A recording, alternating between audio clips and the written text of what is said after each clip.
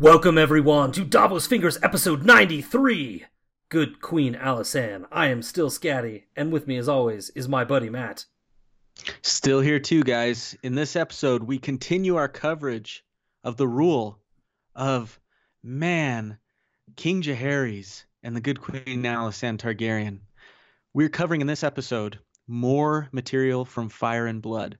In particular, Jaehaerys and Alysanne, their triumphs and tragedies. That's the name of the chapter, specifically page 253. Then we're moving over to the chapter called The Long Reign, all the way to page 302. So in short, we're covering the material covered in pages 253 to 302. Yeah, which I don't know if that's the same as the softcover, which just released, I think. Which just was announced, yeah. Anyway. So, I'll figure it out. Welcome back, Matt. We're back from a quick Christmas break. Took a little week or so there to be with our families. How was it for you? It was very nice. Took the last 2 weeks off from work, the last 2 weeks of the year. And we didn't travel or anything. We just kind of did stuff around here, museums, trampoline houses, built forts, Nerf wars. You went ice skating on the day I saw you. Ice skating, yeah. Yes. We got a little family of ice skaters now. Big surprise, eh? Yeah, it is. Yeah. My boy plays hockey, and then my older boy, he's decided he wants to just ice skate. He doesn't want to play hockey, and he doesn't want to be a figure skater. As we will discuss later in this episode, but also last night. Yep. Whatever they're into, man. Whatever they like to do. I'm just happy he's into something. But maybe we can do speed skating or something. Or maybe we can take the skates off, keep them on the ice, and do curling. Curling would be... That's actually a great idea. Curling would be fun. There's no skates, though. You don't even wear skates for curling, do you? No. You take off the skates, we'll put on the shoes, and keep them on the ice, though. And give them a broom, and that might get you, some other side benefits. You heard the joke about the last Winter Olympics about the U.S. men's curling team, how they looked like a bunch of dads that just kind of happened upon the Olympics. I think I do remember that. Yeah, they're not your typical traditionally athletic, physiquing looking guys. But... Yeah. Anyways. Yeah. What about you, man? Good. Same kind of thing.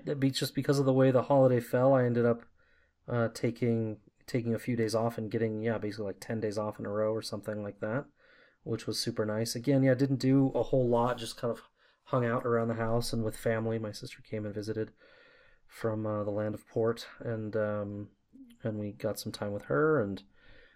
Got to read her new Deadpool comic, which, did you guys know she's writing Deadpool? Pretty cool. First one was pretty great. She's got sometimes I wonder whether, she'll have a good voice for, the characters that she's writing, but when she announced Deadpool, I was like, oh, yeah, it's going to be great. It's going to be perfect for her voice. So, and it really is. She's got it's so funny to read her stuff, and I can't wait to see her voice Deadpool or read it. I'm excited, Scad. Yeah, it's I got the first issue. I think the second one actually probably is out. I need to go check that out. But I got the first issue. It's pretty good, very funny. Just the physical things you can put Deadpool through because of his insane regeneration is just. It lets you do whatever you want almost. Anyway, a lot of fun. But I didn't do a ton. Got a bunch of books. Already been through one of them. A Little Hatred by Joe Abercrombie. If you guys are interested in finding something new to read, it's the first book of a series, and it's really good. I really liked it. Some different style of writing. He has this way of dropping these little. I call them just truth bombs. You're just kind of reading along, and it's normal. Then, bam, he hits you with just a random thought from a character. And you'll get one every, 20 pages or something, where it's just like, whoa, truth about life and society. Pretty great writing. I really enjoyed it. Good. And then I started up on our friend Bucks or Buckley's Great Castles of Westeros, which I got as well. Yeah. But yeah, a lot of time reading and relaxing. Saw Star Wars, obviously. Right. On that note. Yes, on that note, our Rise of Skywalker review is out and free for the public. It's on our Patreon site, but it's available to anybody. You don't have to be a patron to listen. So check out our site, patreon.com/DavosFingers, and it'll be right there near the top. Yep. And you can check out our Rise of Skywalker preview. So give it a look. Yeah, we had a lot of fun doing it. Yeah. Typical Davos Fingers. Next film to get fingers is Cats, right? Yeah. Cats. I don't know. I mean, you know what? Totally I would do it. Our friend, our wonderful, wonderful longtime blood rider and dear friend, Daenerys right? Targaryen is her name on Twitter. Yeah. Just a beautiful, beautiful soul, and recommended that we do Cats. And somebody followed up with "Do It High," which yes, I might take them up on that as well. That might be the only way to do it, man. If I do, you might need to rein me in on the review. It would be fun. Indeed. Okay. Also, speaking of Patreon, our patrons, those at the $10 and up level, will be getting the Patreon Hangout coming up. Look for that announcement through Patreon. We'll be sending that out very shortly. We have a date in mind and picked and a time and everything. Just going to send that out. So keep on the lookout. And those of you that are there that want to be part of the Hangout, just bump up your pledge a little bit, and you can get there if you're not. And check out our campaign if you're interested. Yeah, love to have you. Be a dream come true to sit and chat with you for a bit. Yeah. So, as you know, Scad and I... What's next, Matt? Things were just going so beautifully as we were moving through the A Song of Ice and Fire series. We were just able to go 5 chapters, then the next 5 chapters, then the next 5 chapters, and we can't do that anymore. So, as you know, we've read The Night of the Seven Kingdoms. We've read some of the novellas, additional novellas, and transitioned into Fire and Blood from there. And we've only got this episode and one more until we've completed Fire and Blood in our own convoluted order. And what's next for us? Well, what's next for us is diving in to some of the material covered in the World of Ice and Fire. Specifically, Scad?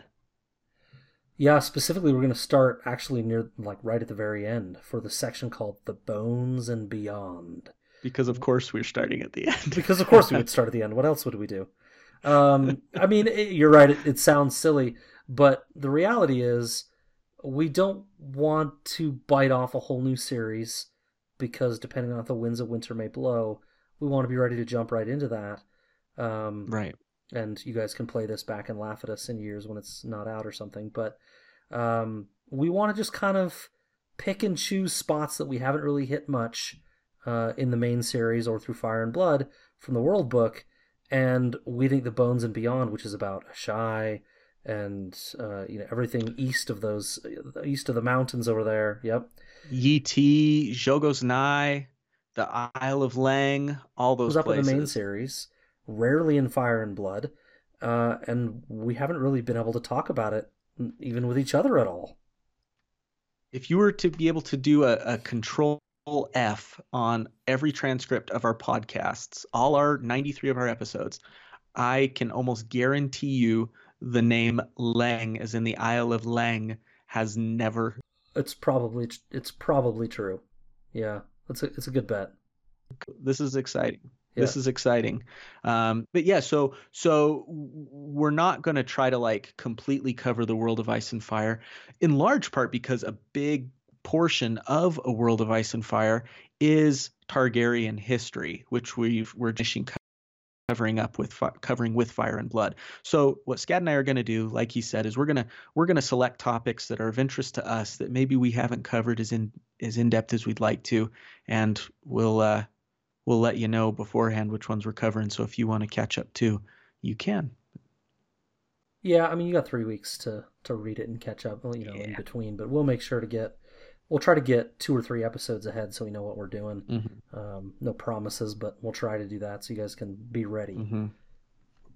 Have the silos loaded. Yep. All right. I'm excited for that, Matt. I'm Me really too. excited. I think it was a good choice. I feel good about it. We've debated a lot Yeah. of different things over the last few months as we've kind of scraped Lord of the the bottom Rings. of the proverbial barrel. Yeah, we almost pulled the trigger on a Lord of the Rings reread, but in the end, we wanted to Yeah, stay. I read the whole You thing did. in Yep. August You did. just to like get ready and see if we thought that would be a good fit and everything. And after we read it, I only read Fellowship during the amount of time that Scad read the whole thing, and we came back from it kind of like, meh. It's great. I love it, but I'm just not quite ready to leave the world of Ice and Fire yet. Westeros and beyond. Yeah. So. Yeah. It's also been covered to death. Not that I was like, not that Song well, of Ice and Fire, I guess, hasn't, but anyway. Well. All right, moving on. So you're probably used to our format by now. Now that we're away from the main series, kind of anything goes. There's no spoilers anywhere. We cover whatever we want. There's no Davos After Dark. So if you're at all interested in saving yourself for the main series that you for some reason haven't read yet, go read it. We're going to cover everything and everything here. So. Yep, and if you want to contact us about anything, you can always reach us in a variety of places. Our website is davosfingers.com. Our email address is wearedavosfingers@gmail.com. Our Twitter handle being @davosfingers. We are on Facebook. And as Scad mentioned before, you can learn more about our Patreon program at patreon.com/davosfingers. That's right. You ready to dive in, Matt? Let's get this thing started. Let's roll. The rule of Jaehaerys and Alysanne got off to a bit of a rocky start with disagreements about their wedding and surly relatives left and right, but they kind of settled into a nice little ruling rhythm. Then, of course, the Year of the Stranger opened its maws for a quick little bite. Many deaths later and other tragedies, including the theft of 3 dragon eggs, the gruesome and mysterious death of Aerea, the further estrangement of their sister Rhaena, and the death of their mother Alyssa Velaryon. It was a rough patch there for a little bit. But it's not all doom and gloom. As the realm is prosperous, growing at an alarming rate, a couple heirs, things are going well for the Targaryens, kind of overall. And now we come to our episode today, The Good Queen Alysanne. So, let's start with the first section here called Veiled Threats in Public Fountains. However, there is in this city a certain guild, let us say, whose members are very skilled at their chosen profession. They could not destroy King's Landing, nor fill its streets with corpses, but they could kill a few. A well-chosen few. Well, that's ominous. When we last left, Aerea had just died of her mysterious wounds during her extensive trip abroad somewhere with Balerion. But her mother wasn't there when she died, having gone off on a wild goose chase to find Aerea, and not having any luck, she ended up kind of landing in Estermont, where she has a friend from her past life. And that's where she got the news. But by then, Aerea was already dead. Remember, that happened pretty quick once she landed in King's Landing on the back of Balerion. So Rhaena was late for her mother's death, and now late for her child's, or missed it completely, elects to scatter Aerea's ashes on the winds, as she had always just wanted to fly.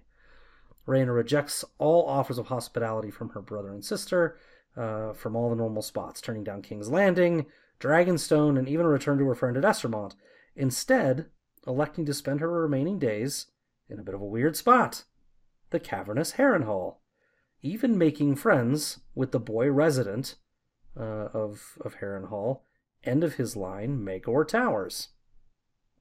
So, before the end, she lived solitary and peaceful. She allowed travelers in for a meal, but offered them no comfort or company, and most people, to be honest, kind of feared her as a witch.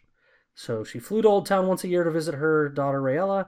She never stopped riding Dreamfire.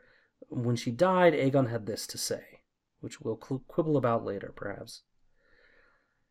My brother Aegon died at the hands of our uncle in battle beneath the God's Eye. His wife, my sister Rhaena, was not with him at the battle, but she died that day as well. Anywho, on to happy news. You mocked me once, never do it again. On to happy news. I died that day. As you wish. Oh, my sweet Wesley, what have I done? Okay, I'm done now. For real. Rodents of usual size? I don't think they exist. Daenerys the eldest was a wild child running amok around the city on a broomstick, pretending it was a dragon. Aemon was a serious, cautious boy, careful, obedient, curious. Balon, 2 years younger than Aemon, though, followed him everywhere, always trying to do what his brother did. He was bold, brave, and honestly a little bit mad. The first time he met Balerion in the yard, he smacked him on the nose. But anyway, despite their differences, they were close, uber close. And they loved their sister to death as well. And she, them, it's just a happy little family, man, is what it looks like. Also, in 57 AC, Miles Smallwood is dismissed for being an ineffective hand, and Septon Barth promoted. This time, Jaehaerys refused to take no for an answer. You may remember that when Smallwood was picked, they didn't really have a good candidate. They kind of racked their brains for a bit, and Jaehaerys' first pick was Barth, but Barth himself kind of talked him out of it, saying he was of low birth and, wouldn't be a good idea, and people wouldn't accept him and things. But this time, Jaehaerys is like, no, dude, you're it. And this time, Barth doesn't refuse. And he wastes no time in getting to work. He heads to Braavos immediately to discuss the matter of the 3 missing eggs. The Sea Lord of Braavos is not threatened. While not admitting he has them, he asks if the rightful owner of these supposed eggs can even show proof of ownership. His Grace can show you proof of dragons, says Septon Barth. Choosing to speak plainly, the Sea Lord indicates that he knows that Braavos is no match for dragons, nor in the long run his army. Jaehaerys' army, that is. But he can have a small number of well-chosen few killed by a skilled guild here. These assassins can get by hired knights, or any number of other, though instead to trade, instead of trading threats, they're going to trade goods or services or money. And they do. Barth agrees. Mm-hmm. So they kind of agree to trade 3 stones, quote, air quote, stones, never admitted to be dragons or eggs, for the forgiveness of the entirety of the principal outstanding on the loan to the Iron Bank. Yeah. Huh. Interesting. Fair trade? Question mark? I don't know. We'll dive into that. Jaehaerys, for his part, upon the return of Barth, just doesn't want them to become dragons. If they do, it will be war. Loan forgiveness or no. He's like, if they become dragons, we're taking them down. But he's happy to have the money.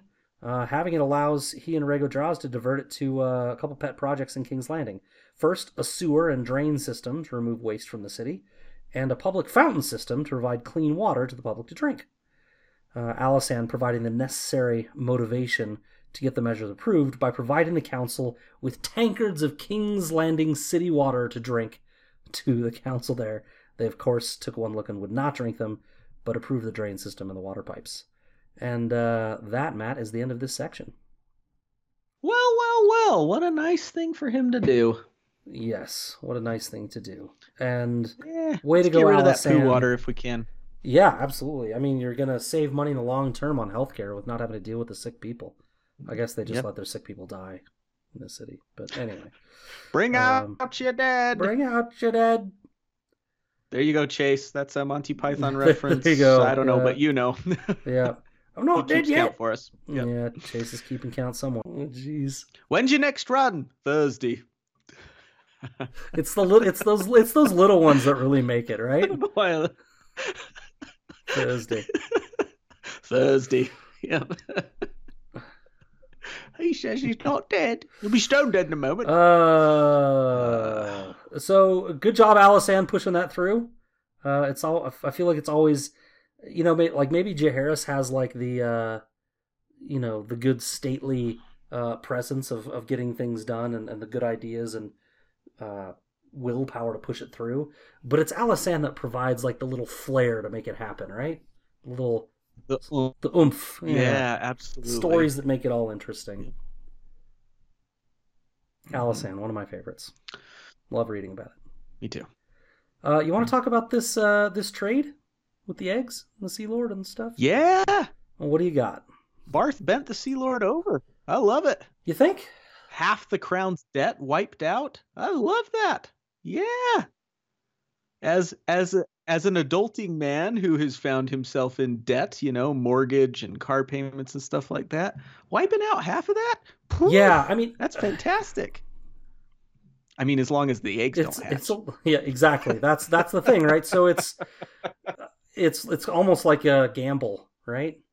The Sea Lord feels like he's betting that eventually these things are going to hatch, but again, then you have to think, well, that's not really going to work either, because if they hatch, they're little babies and can't do anything, and Jaehaerys will just come, go Barth, fry him up some Bravosian breakfast, right? So it feels like a lose-lose to me for the Sea Lord. Yep. It's a lot of money he gives out. A lot of money. I don't know how much of that money he gets screwed. If they don't hatch, he just lost a bunch of money.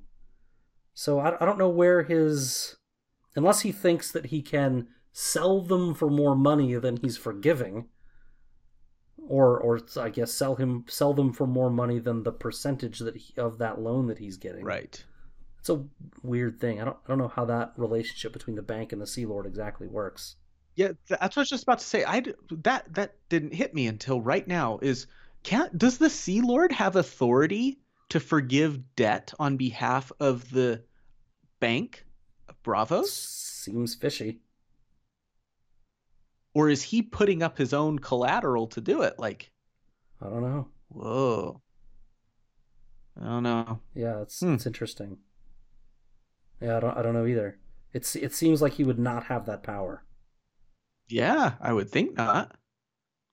But I don't know. Maybe he's got guys on the inside or something. Yeah, I don't know either. It seems like he would not have that power. Although otherwise it's very easy. Yes. I will forgive a debt that I don't own, and I will keep these eggs. Yep. Which I will then sell for a tidy profit. Yep. To Illyrio. Who? What? Illyrio? Someone else. Hello? Wait a second. Interesting. What? That's 200 years from now. What else you got here? What do you think of Alysanne not really wanting Aemon and Daenerys to marry? It seems like the right thing to do, right? They're of an age with each other. They're the two oldest kids. Well, I mean, she might think that if they get married that they wouldn't really co-rule, and that Aemon would kind of take over and be the king, or that that's the way people would perceive it. And so maybe she's really trying to fight for the progressive, right? No, damn it, she's first and she should be queen. Yeah, and if she can marry, I know there's the whole thing about keeping the blood pure and everything, but you're exactly right. Aemon, even though she's older, if the two of them get married, Aemon's the king. But if, say, I'm just pulling a name out of a hat here, if she were to marry a Baratheon or a Lannister or a Hightower or something like that, she, as the Targaryen, would unequivocally be the queen, the ruler. And I wonder if Alysanne... I think Alysanne thinks that. I don't know if the population would agree. And Jaehaerys from day one considers Aemon the heir, so I'm not sure he would agree either. Yeah, Jaehaerys would absolutely not go for it. But for Alysanne, I think that's what she's sort of pushing for, and I think that's why she's making such an effort. Part of the reason she's making such an effort as queen, I think she also wants to do a good job, but I think she's also very progressive, as you said, very forward-thinking, and she's thinking, I can set the precedent now for what a queen can do as a ruler, in the hopes that one day my daughter can take it to even the next level. You know what I mean? And I do, and that's a really good point. Give women a fighting chance in this society, which they've had so much of before. Yeah, it's a really good point. I think sure that the work that she's doing to try to move that bar forward is to maybe not have them married, because she knows what would happen if they do. And Jaehaerys is more like, he's got time on his side, right? He's like, it'll be fine. Let's just let it play out. Mm-hmm. They'll get married. It'll be fine. Right? Spoiler, neither of them have to worry about it. Right. He's so funny. Oh, there's some things with this guy. Later on in the chapter, he's like, roads, dang it. I Uh-huh. don't see roads and I want to have roads in Yeah. Westeros. But when it Yeah. comes to his children, he's like, let's just see what happens. Maybe that's not fair, but yeah, It's well, not unfair, more but on that more on that later. later. I promise. Because I got some bones to pick. What else you got? I think we got some. I think we got quite a bit of Rhaena stuff. What do you think about Rhaena here? Tell you what, Scad, we've been critical of her in the past. I've been critical of her in the past. I'm I'm not We both glad have. how she turned out, how things turned out for her is what I should say. Um, and I don't know that I'm sad either, but I am a little sad. She's and I'm only sad because she from a very like it took her so long to finally find peace, right? And I wish she could have found that peace sooner. Um, so, and however that peace needed to be, I feel like she, for whatever reason, she got behind the eight ball on things, um, and she was just never able to quite catch up with herself and catch up with the people around her, and she was always chasing, and that led to her. She had a lot of things Hmm. ripped from her husband, to the very selfless act that she carried out with her babies in giving them up to protect them early on, to Alyssa Farman later on, to the betrayal by her husband. And we of course talked about both sides of that Mm-hmm. an episode or two ago. She But betrayed him as regardless, well. Yeah. right, there was so much that she just kind of had going against her that she she never really had time to recover. It led to her kind of holding on to things a little too tightly. I found it interesting that she fully recognized that she said about Araya, she hated Dragonstone. She wanted to fly, which was her reason for not wanting to inter um, Araya's ashes at Dragonstone, but to take them up into the air, as you mentioned, and cast them to the wind. She recognized Araya's yearning for freedom, yet at the same time, she was unwilling while Araya was alive. That desperation to hold on to something, and it was her daughter.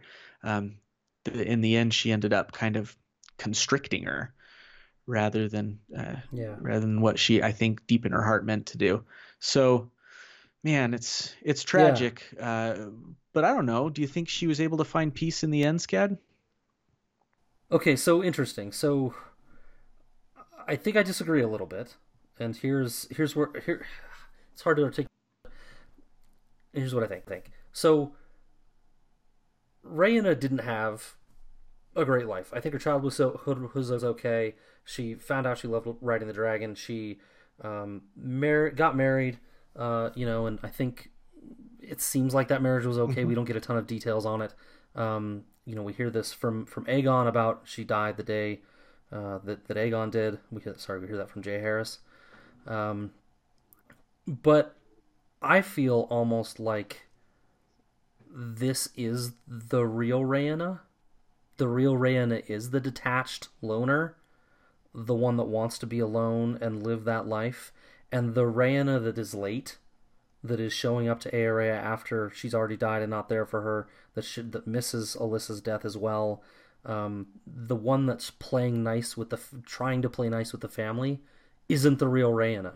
The real Rhaena is the loner, is the one that not married and this kind of traditional Targaryen life that they want her to lead.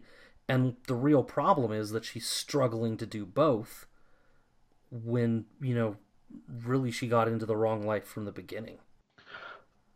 Okay, you said loner, but then you talked about her wanting to be with friends. So my comeback to that was going to be, well, what about all the time she was surrounding herself with friends? So I guess what do you mean by by loner. Yeah, loners. I don't mean loner. Not a traditional lifestyle. Not a. I'm going to get married. I'm going to have all my Targaryen kids. We're going to be in the royal lifestyle. We're going to, you know, contribute to the Targaryen dynasty. All of those traditional things that they want her to do, that they set her up to do in her life. Mm-hmm. That's not who she was. And oh, I can 100% agree with that. I mean, the Alyssa Farman stuff is plenty, I think, of ammo for that perspective, right? But you're feeling that she felt obligated to live that lifestyle because right, that's what you're expected to do. yes, she felt obligated to and pressured to, and she was late all the time and not fulfilling that in a good way because she was doing it in response to something outside of herself. It wasn't what she wanted. Right? She was pressured into feeling like she should be doing those things, but it's not what she wanted to be doing. It wouldn't surprise me to hear that she didn't even want kids. Right? It wouldn't surprise me to hear that she never wanted to get married. It wouldn't surprise me to hear, you know, anything about her that kind of takes her away from the standard Targaryen life they want her to live. And so when she's, you know, late for Alyssa's death because she's doing these things, right? So it's I feel like Jay Harris doesn't know her at all. When he says she died that day as well, I'm not sure. I'm not sure that wasn't her birth that day. In a small way. Okay. I see what you're saying. I don't know if I agree with you. I will contend with that by saying then that if Jaehaerys didn't know her very well, I don't know that she knew herself very well either. Yeah, I mean, I think that's fair. There's almost like this, it's hard for us to recognize our not primal nature, but who we really are. And that's a beautiful moment when you become truly self-aware, right? And I don't know, maybe she did get to that point after Aerea and stuff, but leading up to it, I don't know that she did, because Rhaena, and people are going to love what you're saying, Scott. I can already tell you that. Our listeners are going to absolutely love what you're saying. That's the only reason I did it. And they're not going to love what I'm saying. It's not. You're not petty like that. I'm not trying to insinuate that at all. I'm trying to compliment you. Stop it. And I still, what do I want to say about Rhaena? I'm not trying to dog on her just for dogging's sake. I don't quite see it, because she did love she would get so jealous, and it seemed like she loved being large and in charge. And it's almost like the having your cake and eating it too. And you can't have that both. And so that's where I can meet you in the middle in saying that, yeah, she was that way. That was her true nature. I can totally see what you're saying there, and I can totally agree with that. But I think it took her a while to truly discover herself, which is okay, because there's people I know who are much older than me who haven't figured themselves out yet. And I don't even know that I've completely figured out myself yet, right?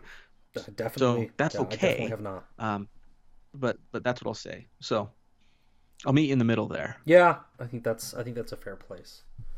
I think it's less definitive than I was saying. I mean, I think she's constantly being tugged, but she's late because she's making other choices that lead to a different lifestyle, that lead to not being there for your family. And those are the choices that she feels like she wants to make. But whether she's happy in the end, I doubt that. Yeah. And I think that's what it is. I feel that way about things, where I feel like I'm being tugged in so many different directions. And that's what I mean by my earlier comments about just feeling like she was never able to catch up or never able to pull herself out of it, is that to do what she wanted to do. Because that's where true happiness is doing what you want and finding your true self and being your true self. But then no matter what that is, at least for me, you always feel that certain obligation to family and the people you love. And I always want to be the best son in the world to my parents, right? Even if I'm chosen things that they don't agree with or whatever, there's still a part of me that wants to make my parents proud, right? Or wants my siblings to like me. and stuff like that. And when you're being tugged in so many different directions, it's easy to feel like you're just never quite good enough for any of those directions, that you can't completely commit to Yeah. one, right? And so I think there's a little bit of that going on, and that's frustrating, and I feel that. I Other feel people's that, Raina. expectations for you are Yep. difficult to live up to or to live down if you choose to ignore them. It's Hmm. difficult. Yeah. Right. And if you're like me, you can't completely ignore them. I think there's some people out there who can, but when it's someone who means a lot to me, who I care Yeah. a lot about, some guy who's bagging on the Davos Fingers jingles, I couldn't care less now. But you know, if it's my dad, that's something else. Yeah. Or if it's you, Scott, that's something else. If you were ever disappointed in me, oh boy, Oh, man. sackcloth and I can ashes. see that. I can see that. And I'm the same way. I feel very beholden to people. Very, very much like I have to live up to what they expect. I think most of us probably do. Yeah. Tough thing to get through. Yeah. Hmm. Who knows? There you go, Reina people. Is that They all weren't right? happy, Matt. Just Our let them Reina go. fans? Uh, I don't have a ton more on this chapter. There was a little bit I didn't cover too much in the summary there about uh, just the little sliver of a conflict with Jaehaerys and Alysanne regarding the heir. Mm, Um, Alysanne wanting Daenerys to be the heir. She's elder. yep, But Jaehaerys, pretty much as soon as Aemon is born, considers him to be the heir yep. and goes with, it won't matter. They'll just get married anyway. Uh-huh. And I don't. It's I don't know that it's. Oh, people are gonna hate it. Jaehaerys and Alysanne, I love them, but we've talked about it before in previous episodes a little bit. I feel like their parenting is a little bit, just kind of a little bit Hmm. fatalistic. Yeah, we've talked about It'll it. be Hmm. fine. They'll figure it out. It'll be fine. It'll take care of Hmm. itself, and you know. I've Anyway, wondered that's that it. this time. Just a Yeah, small Jay point. Harry's is. I was like, I wonder if he thought like, well, their childhood's nothing like what my childhood was like, so we're doing all right. They'll be fine. They've got it Yeah, good, you know. it's an easy thing to do to compare. Hmm. Yeah, yeah, Um, yeah, I was wondering about that. You already see these dissensions and everything with Alysanne. I don't know if Alysanne maybe wanted Daenerys to maybe have a clear, no questions asked claim to the throne. So she wanted her to marry someone other than her little brother, because then, like, her brother would be king and she'd be queen. But could it be that Alysanne is like maybe thinking about Daenerys being the queen with like no king brother with her or anything like that?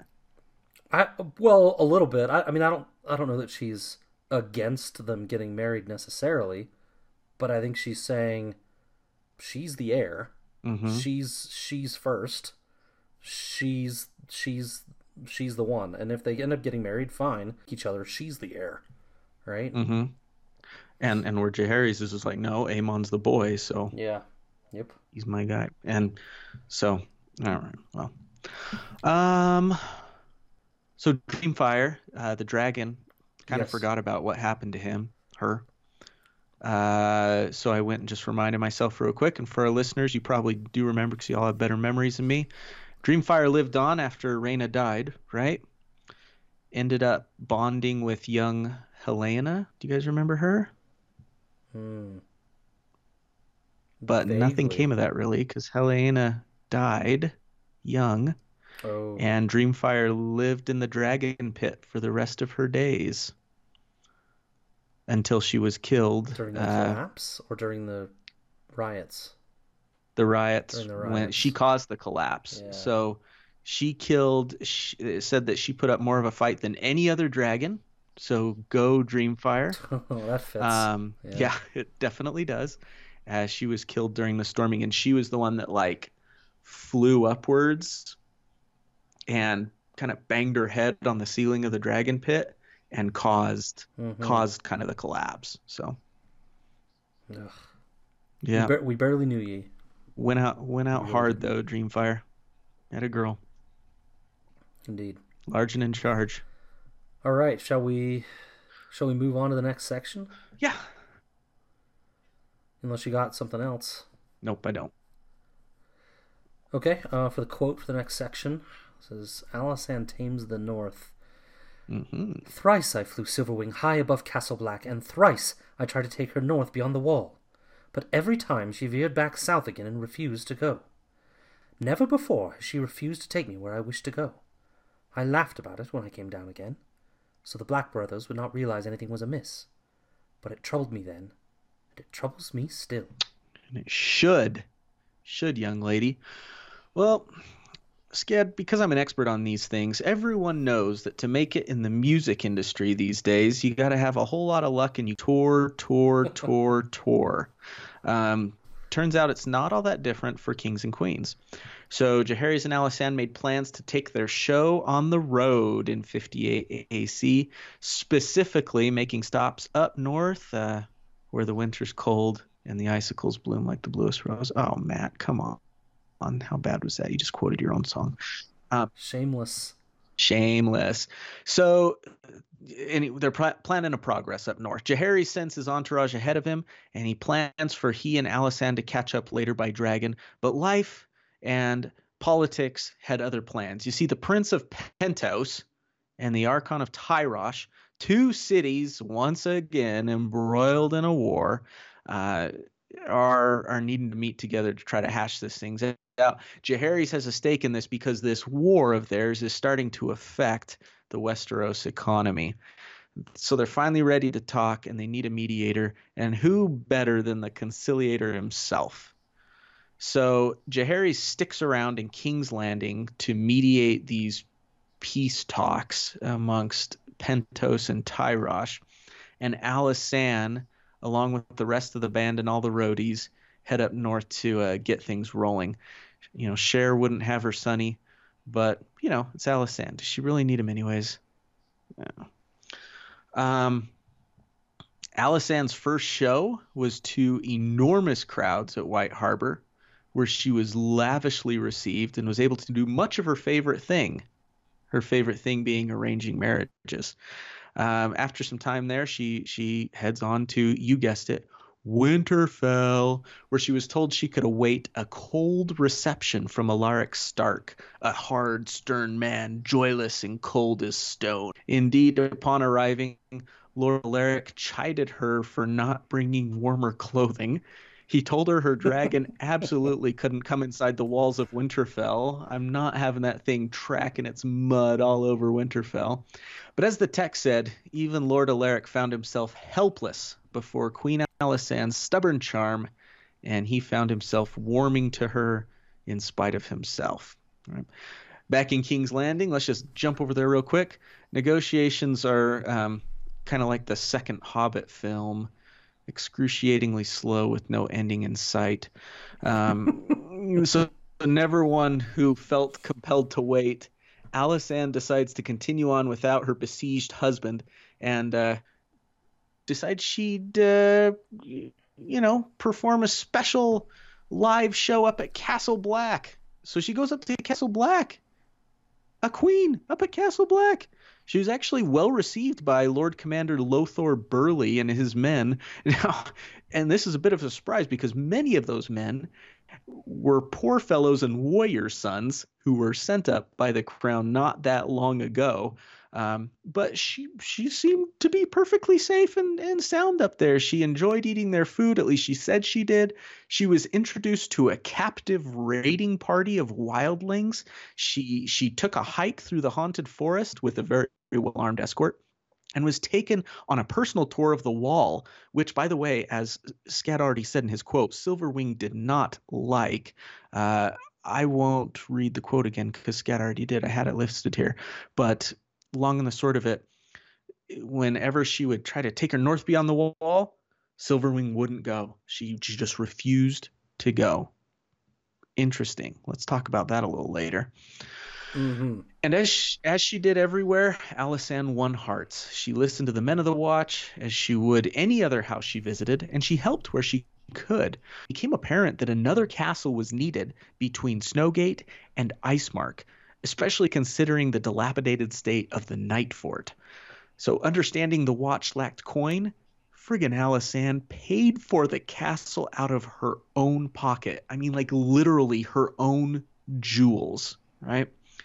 And it took 8 years, but eventually the castle purchased with those jewels, well, the materials for the castle, called Deep Lake, was completed. A statue of Alysanne was erected outside of its main hall. And also in her honor, the Lord Commander renamed one of the castles, Snowgate, to Queensgate. It was awful nice of him. But this wasn't even the most significant of Alysanne's achievements up north, or maybe it is, depending on how you look at it. Wanting to further listen to the women of the north, like way up north where the winter's cold, she asked the Lord Commander, like, who can I talk to up here? Lord Commander looks around. Well, there's men over there. There's men over there. Well, we've got this place called Molestown not far away where our guys go to get their jollies off.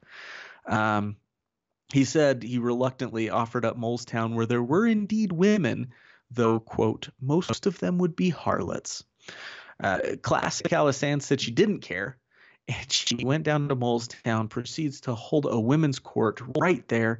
And you know what she learned there would have a major lasting influence on the Seven Kingdoms at large.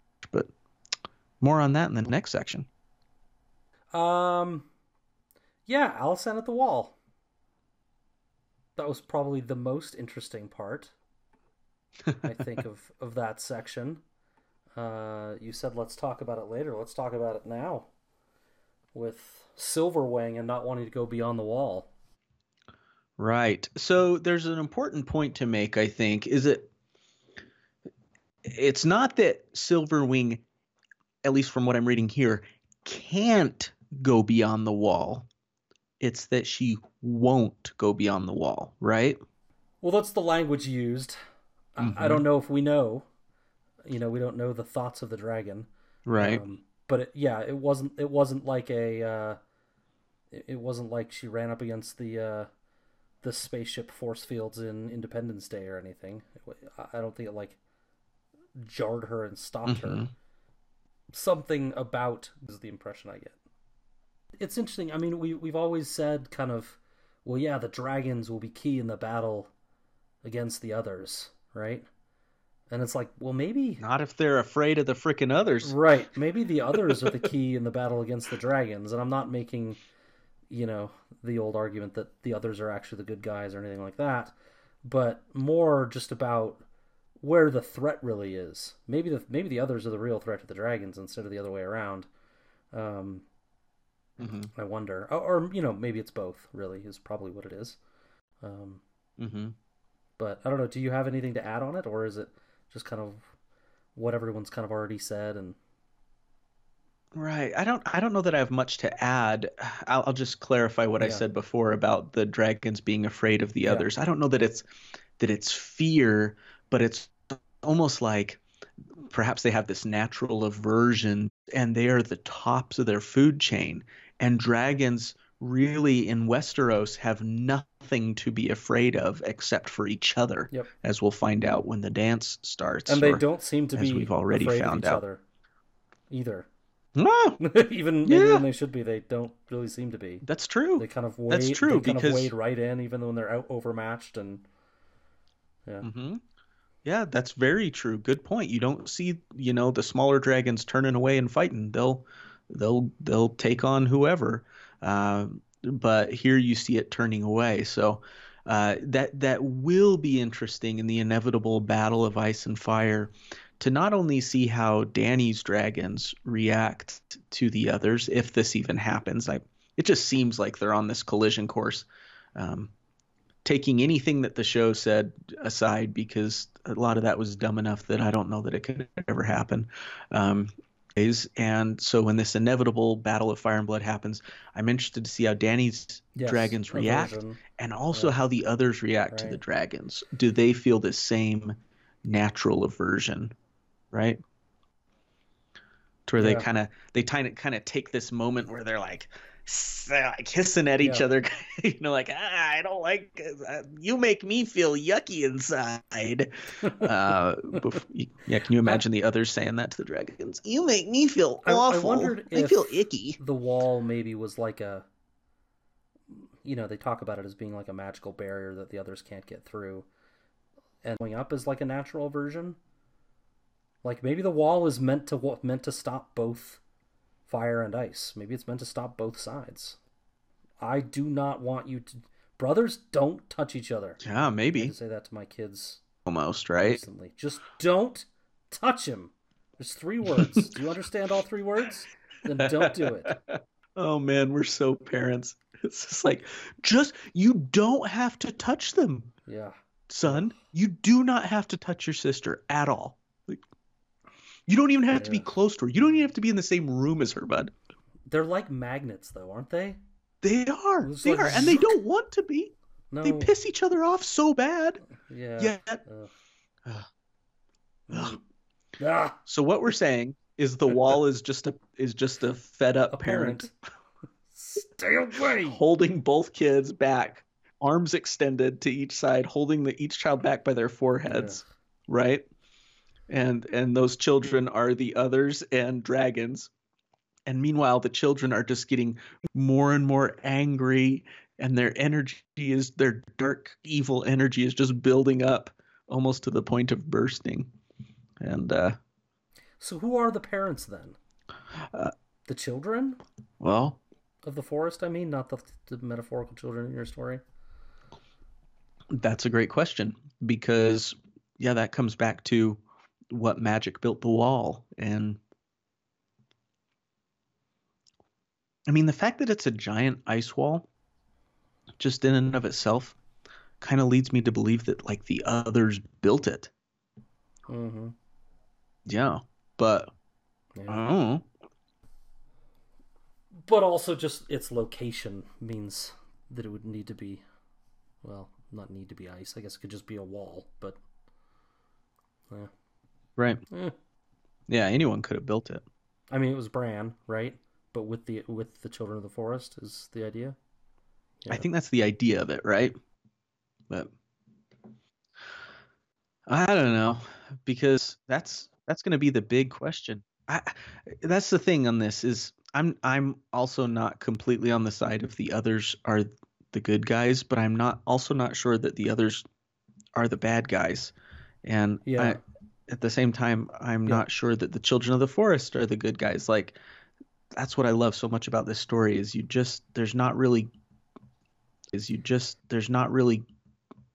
a ton of clear-cut good guys and bad guys, and it's just it's less about figuring out who's good and who's bad, and more about figuring out what each side wants, what their motivations are. Yes. Right?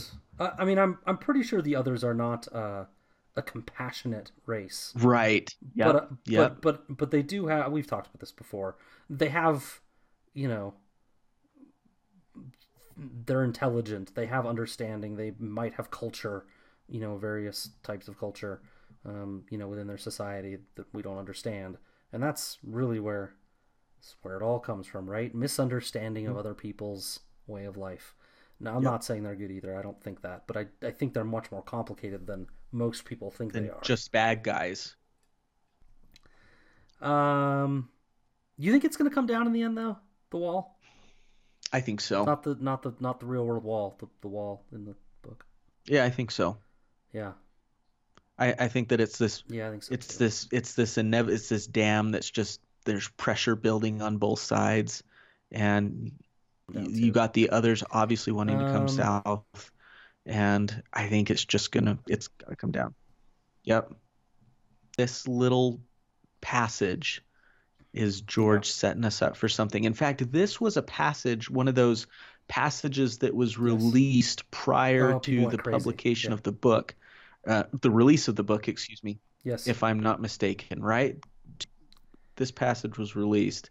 Interesting that they got it in there before television shows said certain things. So, but I do think that it's, yep, we're made to Yeah, and there's some feel trolling some in there from premonitions. George too. I think on the show, there was Oh something yeah, where for he sure. says it's not a Yep. negligible distance from Winterfell to the Wall, not even flying. She had to stop multiple times on the way. Uh-huh. Yeah, pretty funny. Yeah. Yeah, we're that'll come up in our next section, right?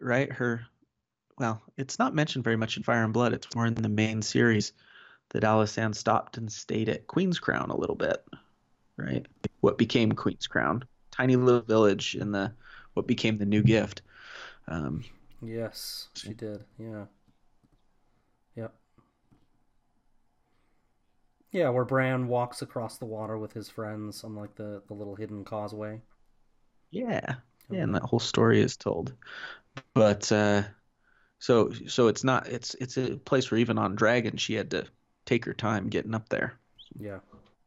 What about the Night Fort? She says there's a darkness there, a taste in the air. Anything gonna happen Right. with the Night Fort? Is it gonna be like Key to the Wall coming down or something? I feel Yeah, is that Ground Zero? maybe. I think so, maybe. Like maybe the others still have a hold there somehow, or the door down there is a weakness in some way. We know that Cold Hands is able to get Sam through some means. Mm-hmm. Um, but do the others also kind of have a way through? Maybe through Right. some magical way. A darkness there, a taste in the air. I mean, I think we're talking more than just the rat cook here, right? There's gotta be. And what's interesting about A Song of Ice and Fire is this isn't 100%, but most of the supernatural stuff is tangible, right? It's the Yeah, others. They're actual beings that you can touch and stuff. There's not a lot of yeah. like dark spirit stuff going on. There's Magic the spells. Pyat and everything Yeah, over there yeah, across in Essos. So there is some of that stuff there. Um, and even then we don't completely understand kind of what's going on. But there's not a lot of yeah. that stuff. But this feels very like dark, spirity, The like shadow binding ghosts, stuff. ghostbustery, inhabiting a haunted castle type stuff. This is the cave on Dagobah, right? Filled with the dark side. Um, Yeah, it's something very creepy about it that's yeah. not always that doesn't play a huge part in George's storytelling, and that's what makes it more fascinating and what makes it puzzling too, because it's kind of Yes. unexpected. And you wonder too. The Night Fort. Is it? The night that whole story with the Night King, way back in history, only happened because they let them in, right? Um, and so you know, there's they brought it with them, right? Just like Luke did. Well, the cave on Dagobah, it did have like a dark side manifestation of the Force, but it would at the same time that could almost be like magnified by what you took into it Mm, with you, right? okay, I'll believe you. You're more knowledgeable on it than me. Because Yoda has said like I don't remember the exact quote, I should, but he talks about how like that is strong with the dark side of the Force or something. And then he does oh yeah, that place is strong with the dark side of the Force, and he calls it like a domain of evil or something. And then he's like, and you must go. It's Luke like looks at him like, why? wait, you just Yeah, told me. I'm yeah, not going in there. And then he says, what's in there? And he says, only what you take with you. So it like almost twists your perceptions and compounds it. stuff. Yeah. Yeah, And takes what you yeah, take, the baggage that you take in there with you, it takes it and twists it and makes it your worst version of yourself or something like that. I don't know. yeah. Um, but the point is well taken that it's like you're only as evil as you allow yourself to be, right? So at what point did that all happen? What evil did you allow? And the Night's Watch the same way in the parallel. Yeah, exactly. Right? Mm-hmm. Scadfession. Mm. I have no patience for the Free Cities, Matt. Screw them. I mean, I honestly, I could not care less. Mm-hmm. I'm sure there are people listening that are like, how dare you? But I could not care less about them. I'm not even sure I could point them out on a map. If you gave me an empty map of Essos, I'm not sure I could. I'd probably get Volantis and Bravos, but I'm not sure I'd get the rest of them. I could do I'd maybe get at least Lys is an island. I would get Lys. And it's down lower, right? Yeah, sure. Sure. But screw them. I just don't care. I just don't care. There's nothing to root for on any of them except sort of Bravos. Yeah. But, yeah, they're awful. Screw them. No. I mean, I guess maybe if we got characters from them, maybe we would care more. But I just don't. I don't need to know. And the way George uses those two of those cities as the things that keep Jaehaerys away is almost like trolling us as well to me. It's like, yeah, we're gonna keep him down here for this thing that no one cares about. Suckers. Yeah. Not. And they were. It said that he didn't see her for like 6 months. I mean, it wouldn't surprise me. Half a year. Yeah. Oh, can you imagine? 6 months of negotiations. I mean, 3 stops, really, including travel time, right? So White Harbor, Winterfell, and the Wall. If you imagine, a month of that is travel in between, or something. And yeah, it's not that stunning. Yeah. You mentioned it in your summary. I love that Alysanne, in the face of these hard personalities in the North, is her main response is, "Ooh, single people I can make matches with." I ran out of playing cards in the South. Now I get some new ones. Fresh meat. This is going to be magical. Yeah. It's noted too. It said someone there as many as 13 Blackwoods and 12 more. I think Alysanne says there's as many as 13. Or maybe that was somewhere else I read that. But she talks about other houses keeping the old gods. Yeah, they keep the old gods, yeah. But we don't get them anywhere. I think all we know is Blackwoods, and people suspect the Royces, but I don't think we really know beyond that. Yeah, I feel like maybe there's a couple, but I should have done my homework on that. And I mean, I did, and I couldn't find. You couldn't find any? I thought I remembered like some really maybe small houses that said that. But... Do you think Big Alaric has the right to be a little put off by Jaehaerys not showing up?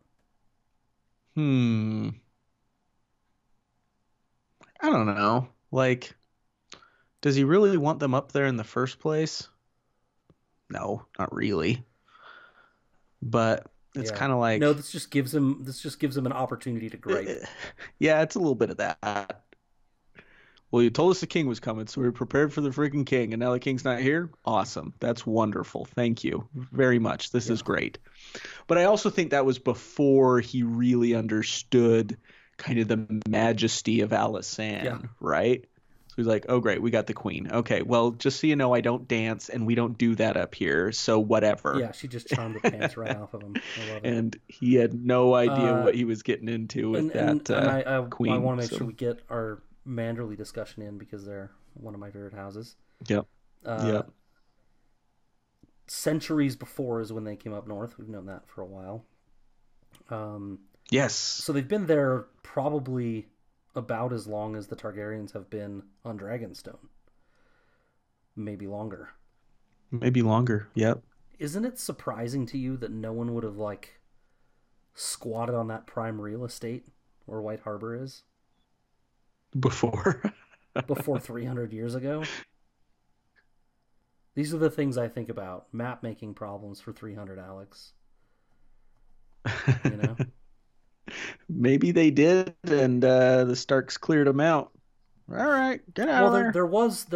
there was the Wolf Den, right? Mm-hmm. Mm-hmm. Which so we know somebody was there, but like it seems like some house would have like put a friggin' city there. Especially with its prime real estate right there, But yeah, that's what I mean, right? for shipping Yeah, and the port trade and all that. So, yeah. mm. Anyway, just a interesting thought I had while I was looking at the map. It is a good thought. Yep. Um, it's interesting with how to see how the wildlings are viewed. We got just a couple Yeah, small almost nothing from glimpses, Alisan. but Alisan is so known for her inclusivity and was given to a Manderly knight to foster. I feel like it's more of a slave type situation. They put her in what feels like the fighting pits of over in Essos, and have her fight people and everything and show off her skills. And they fight Jonquil Dark and everything. And Alisan doesn't seem to bat an eye. And you've got it up at the wall where she sees this captured wildling raiding party, and she kind of, I don't know, I got the impression she looked at them almost like she was looking at animals in a zoo, and is like, what's to become of them? And the guy's like, well, we're going to chop their ears off and send them back, except for these guys who've already got was it their ears or their noses? I don't remember. They've already got their things chopped off, and so we're going to kill them now. And that's like it. And I understand that there's stereotypes and everything, but I was frankly, and I don't expect Alisan to be perfect, but I was frankly a little bit surprised that she didn't the wildlings a little more. Do you know what I mean? Yep, absolutely. I have the same note, a similar note. Anyway, yeah. Yeah. Just like, I guess that's where she draws the line. Right. The wall is the line. Beyond a wall. Mm-hmm. I don't remember. Did she see those wildlings before or after the note about Silverwing? It was before, but just before. So, at least in my summary, I have it listed as before. You could maybe argue that like it spooked her enough that she's like, oh yeah, there's something bad about those people living up there. But right. But no, I have the same note. It's like, why this? So this is okay, right? First night bad, terrorizing an entire group of people. Okay. Well, yep. Yeah. She challenges things right and left, but just because for centuries the wildlings have been the quote unquote enemy, and because you're right, it feels like it's not like, I think George wants us asking those questions. Mm-hmm. It's like, why did he put it in there if he didn't want us thinking that way? He has her absolutely see them, and that's told they're basically going to be butchered, and do nothing. So he wants us to think about it, or he would have just kept that part out. I guess the lesson there is that, or the observation on humanity there is that you can see, but you can still be blind, right? You can be totally blind spots. Blind spots. That's a great way to put it, right? Like, you can be so open to other people, and certain other people, I should say, and their ways of life and stuff. But then there's others that you just close yourself off to them for whatever reason, because you're scared of them, or you don't like them, or you're scared about what you don't know, or something like that. And I think we all do that. We don't give everybody a fair shake, right? I think that's the ideal, is that you want to. Yeah. But we don't. Yeah. Or even just like personality traits, right? Like maybe they seem like, a perfect individual in all these ways, but guess what? They never shower, or like they like that's I picked a really tame one because I don't want to like get too serious, but they abuse their spouse, or they like they can seem like these perfect people, but we've all got something that we're not proud of, that like we don't do well, or that's a blind spot for us, right? We've all got things, man. That's a Matt Thacker song right there. It is. There's this guy who I work with. Can't say his name, but I've got a massive man crush on this guy because he's absolutely gorgeous, Scott. Just like Keith Urban got a job at your company. Toned. He actually looks a little bit like Keith Urban. Jeez. I'll send you a picture of him. I don't. You know what? Keep that one for your personal collection. In the bank, baby. He's got his great hair, toned body, dresses well, all this stuff. And dang it, if he's not the nicest guy you've ever met in your life, very genuine. Oh, I hate those people. Very That's my kind. blind spot. He's freaking funny. He's a funny guy. He's witty. Uh, she's got a beautiful wife, beautiful daughters, and everything. And so at work, we joke around about how he's got to have just like a micro penis or something like that. There's got to be. I joke around about that with my she's my sister-in-law now, I guess. My wife's brother's wife. Just that she's too perfect. She's too nice. She's gorgeous. She's, all these things, but she's just like too nice. And her brother once pulled me aside. He's like, "No, man, she can be mean." I'm like, "All right, okay." And you feel like relief after finding that out, right? It's terrible. That's us, terrible people. I think the only other note I had on this section, we already talked about it, was the Night Fort. I just noted that the Night Fort is huge. It's this massive castle, and it just reminded me of Harrenhal. Kind of interesting how the bigger the castle, the more ghosts it seems to have. But that's neither. I don't have any like further observation of that other than making the connection. All right, should we move on to the next section here? Yeah. All right. The quote for this section I called First Night. "I see no honor in any of this. I knew such things happened hundreds of years ago. I confess it, but I never dreamed that the custom endured so strongly to this day." So, snap back to Jaehaerys, back here comes a treatise. But is it really, though? The cities that I don't care about in Essos agree to an eternal peace, in quotes. But they only do it because Jaehaerys threatens them with dragons if they don't. He's tired of waiting also. He's so done. But by the time they get back to their respective cities, the treaty is basically dissolved. So with that, Jaehaerys makes his way to Winterfell post-haste to try to catch up and make up for lost time. Alaric is in no mood, though, immediately taking him below to the crypts to show him his brother's dead fucking body. Gosh. And place the blame at Jaehaerys' feet for releasing the stars and swords to the Night's Watch that caused the rebellion in the first place. You guys remember this? We covered it a few episodes ago. The stars and swords, the poor fellows that got released to the wall, started a rebellion, basically, and aided by a couple Kingsguard as well, I think. And that's what got Alaric's brother killed. So their relationship, Alaric and Jaehaerys, that is, never really got better. Lucky for Jaehaerys, he still had Alysanne. So she had Alaric wrapped around her little finger. She convinces him that the Night's Watch needs more land, and that he can convince the lords that own it that it's okay for them to give up that land for the Night's Watch. Oh my gosh. After that, they finish up their tour of the north with a few brief stops at Torrhen Square and Barrowtown before heading home on their dragons. So basically, Jaehaerys flies up there, gets condescended to about the north, lets Alysanne work a little magic, and then comes home. Yep. The trip north for him is not all that grand. We all know too well, if we've seen Braveheart, that of a young woman being taken by her lord on the first night of her wedding and raped by that lord. It sours the relationship to the point of spousal abuse in this case that she's referring to.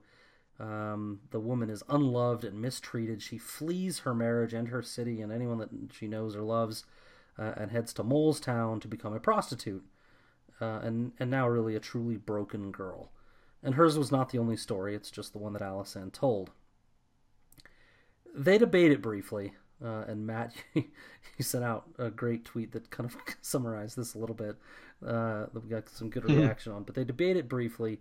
Yeah. Jaehaerys imploring others on the council the following points: that lords will revolt if this right is taken away. This is a right they've always had, and they don't like losing rights. But that's argued back. What about the rights of the other men? They're men after all as well, and they'll be prone to violence if they suffer having their wives taken.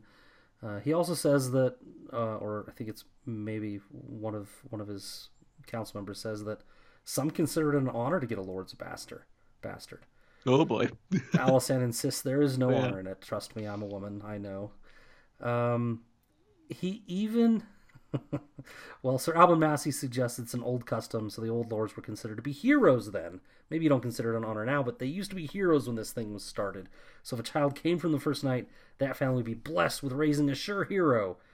And Alysanne says, the men are not heroes. They're old fatties. None of the women I talked to felt blessed at all.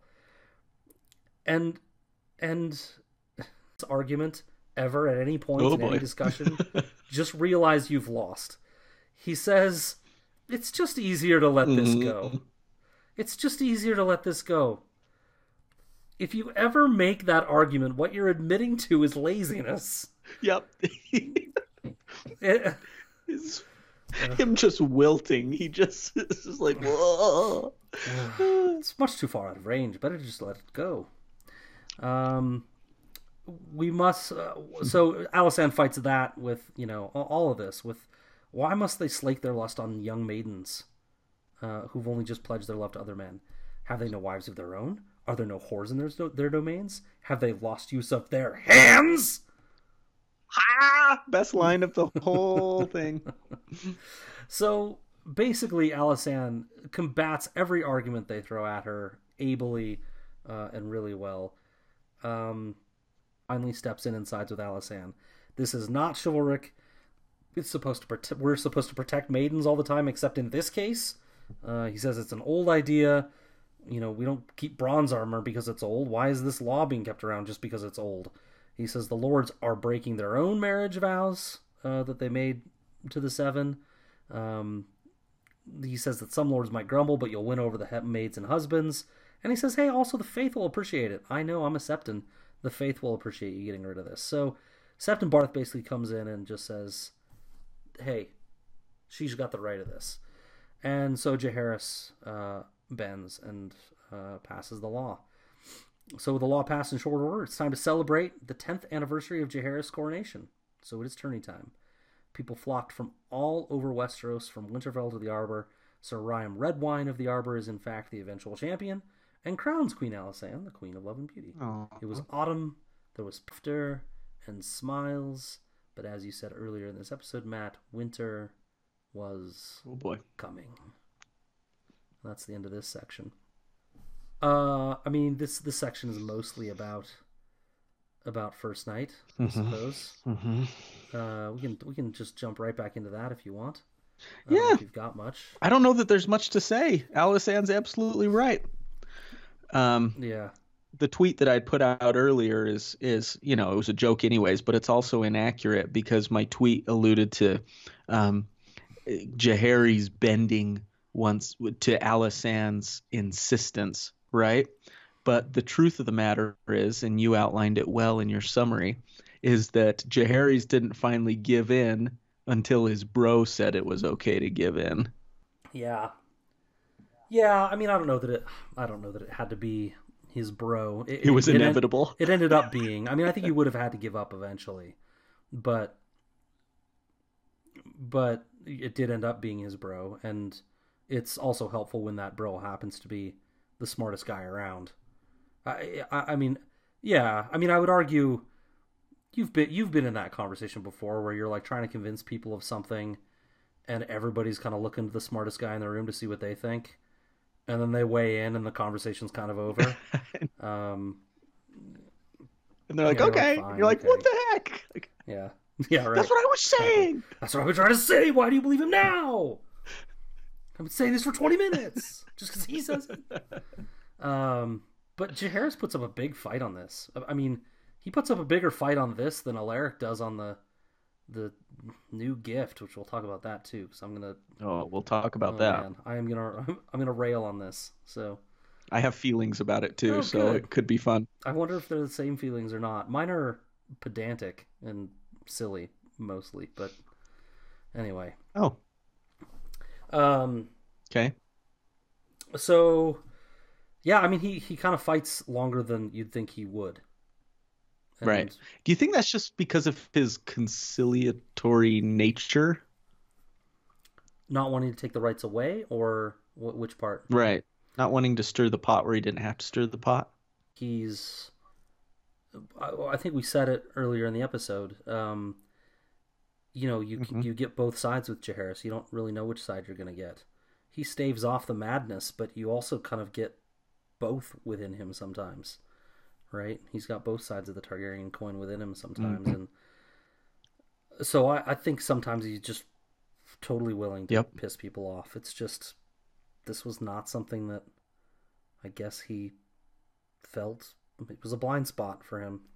The blind spot. Yep. The plight of young women isn't something that touches his conscience, I guess. It's not on his radar. Yeah. Yeah, no. That's a good point. He's so decisive at other times, right? We're going to get to a point where he's like, oh, Rhaegar Baratheon, you're going to go fight. Guys down, you're going to go fight the Vulture King. I'm coming with you. Decided, right? Here we go. And this one, he's so kind of back and forth. And what about this? What about this? And one part of me admires that he wants to make sure he looks at something from every single angle, almost exhaustively so. And maybe that's what his mind could have already been made up. But I know I see that a lot with, not a lot, but I see it with certain people where they've already kind of have their mind made up, but they'll still play devil's advocate to themselves to just explore every single possibility. I do that all the time. And it's exhausting, right? Well, maybe. I bet people hate me, but here's what it does for you. It allows you to get perspectives from people besides yourself, if you're doing it with others, that they might articulate something slightly differently, or sometimes they come up with new reasons you haven't thought of for things, and you can kind of tally those things in your brain as you're making the list, and then you've got real justification for the decision you've made, and something that they feel like they need to stand up for and defend, and then it's something you have to do less to defend and stand up for. There's a lot of reasons to do it. Right, rather than just being like, well, I have to do this because the king said. It's like, no, you fought for this. Yeah. They're kind of manipulative, I guess, the reasons to do it, but they do kind of serve a purpose to really get all the reasons out on the whiteboard. Yep. So there could have been some method to Jaehaerys' madness there, and seemingly take forever to make a decision that he may have already had made in his head. But anyway. So, yeah, I don't know that I have much more to say about that. The first night is terrible. It's like, it's obvious. There's not much more that we need to say about that. So, ever since I saw Braveheart, I thought that. The Braveheart was the first time I'd ever heard of it. Because, I mean, I was young when that came out. Me too. Well, you'd have been younger. But, what the hell were you doing watching Braveheart? I definitely should have watched it. I definitely shouldn't have been watching it, that's for sure. I mean, I'm pretty sure I shouldn't have been. But there is one more thing I wanted to say about it, because the story that she tells is awful. But I mean, okay, the law's bad, the Lord is bad, the poor girl. Yep. But who are these lame ass dudes that fall out of love with their new wives just because they get raped? That's awful. Or for murdering the child that comes of it because it's not what the hell, man? As Chloe would say, get a job. Holy cow. Losers. Total losers. Lame ass guys. Come on. Mm-hmm. It's not her fault. Okay. You want to get to the gift stuff? Yeah. What do you got? Well. Or do you want me to go with my lame things? Go with your lame things. Well, they don't need it, is the main thing. Mm-hmm. So I did some math, so bear with me. It makes this... The feeling that the Night's Watch needs the new gift makes less than almost anything else in this series, and we have magical ice walls in this series. They have like 8,000 men, right? You need roughly 65 square miles total to feed 8,000 men. 65 square miles total. If the original gift is even just 1 mile wide, and it isn't, it's more like 60, they still have 300 square miles just in the original gift. All told, with the original gift, they have about 275 times the amount. Land for food is not their problem. Some of it's rocky and pebbly, Scad. Some of it, yeah. Their problem is I'm sure they have lots of problems, but the land they have is not the fucking problem. That's my beef with the whole thing. You're asking Alaric to go fight for this thing that they don't even need. There's no way they need it. And to back up what you're saying, to support it, it's a Jon chapter in Storm of Swords talking about how Brandon's gift, so the first gift, had been farmed for thousands of years, but as the watch dwindled, there were fewer hands to plow the fields, tend the bees, and plant the orchards. So the wild had reclaimed many a field and hall. In the new gift, now remember, this is during Jon Snow's time, so this is much later than Jaehaerys and Alysanne. In the new gift, there had been villages and holdfasts whose taxes rendered in goods and labor helped feed and clothe the Black Brothers, but those were largely gone as well. They don't have the men to farm the land. The Night's Watch, to your point, couldn't take care of Brandon's gift, much less the new gift. So had to move them. By the end, it had all gone into disrepair. And now in the new gift, it says that they paid taxes instead of to their liege lord. Their taxes I guess that's helpful. Be waylaid to the Night's Watch. They would still pay taxes, but it would go to the watch. A percentage. Rendered in goods and labor. So they would do their farming and give them part of their crop or whatever. Yeah, instead of to the Starks, which makes it all the more amazing that Alysanne was able to convince Alaric to do it. Well, that makes some sense. That makes more sense because then they are getting something. They're not just getting the land. They're getting the labor and the food from that labor, right? Mm-hmm. From on at least some of it, a percentage. Right. And then it says, but those were largely gone as well. And I think that I didn't go back and do an exhaustive reread of Jon Snow's stuff with his observations and everything, but I believe that much of that was because of wildling raids, right? That the villages became abandoned and everything is kind of a dangerous place to live. Which there's no way Alysanne would have known that here and now, but still, the whole thing stinks to me. Yeah. Fun little fact in that thing that Jon observes that his lord father, so Eddard, had once talked about raising new lords and settling them in the abandoned holdfasts as a shield against wildlings. The plan would have required the watch to yield back a large part of the gift, but his uncle Benjen believed the Lord Commander could be won around. Yeah. So I'd forgotten about that. Those little things you forget about in the books. Now that I see it, I'm like, oh yeah, I do remember that, but I wouldn't have remembered it otherwise. So Eddard had plans to get that gift back. Because he saw the disuse it had fallen to, right? Right, and so there's all these holdfasts there. Why don't we establish some lords there? And that gives Winterfell an additional layer of protection, and the North an additional layer of protection after the wall, because wildlings are obviously getting through. Right. As we see in the very first chapter of A Game of Thrones. Yep. Which I'm looking at right now. There you go. Oh. Anything else? I did a bunch of little looking at this thing, and in the world of Ice and Fire, it doesn't say this in Fire and Blood, but it said that Lord Stark's brother sent letters to the Alysanne. Letters from Lord Stark's brother were sent to the Citadel asking the Maesters to provide precedence against the forced donation of property. Huh. So like Alaric is like saying like, okay, we'll do this because you're the king and the queen and you're here right now. But then he's whispering to the side to his brother or whatever. He's like, can they do this? Like, find out if they can really do this because this sucks for us.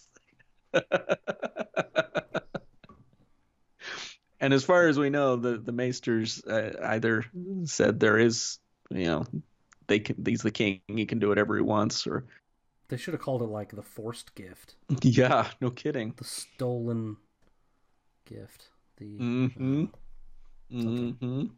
Yep. You know what? I thought about this a lot more than I should have, but I wonder if this was part of kind of a power move. Oh. I don't know if that's in Jaehaerys and Alysanne to be kind of that, to go to that degree to establish their power. But Lord Alaric, I mean, he was charmed by Alysanne and everything, right? Yep. But But he's he given was attitude. like, he was given attitude and he was outright belligerent to Jaehaerys, right? Yeah. Yeah. And For sure. I wonder if this was a way for them, in part, to be like, just so you know who's in charge, Yeah. we're gonna just take a large chunk of your Take it land up with my and give it dragon. to the Night's Watch. Yeah. And what are you gonna do about it? Yeah. All right, see ya. We're heading back.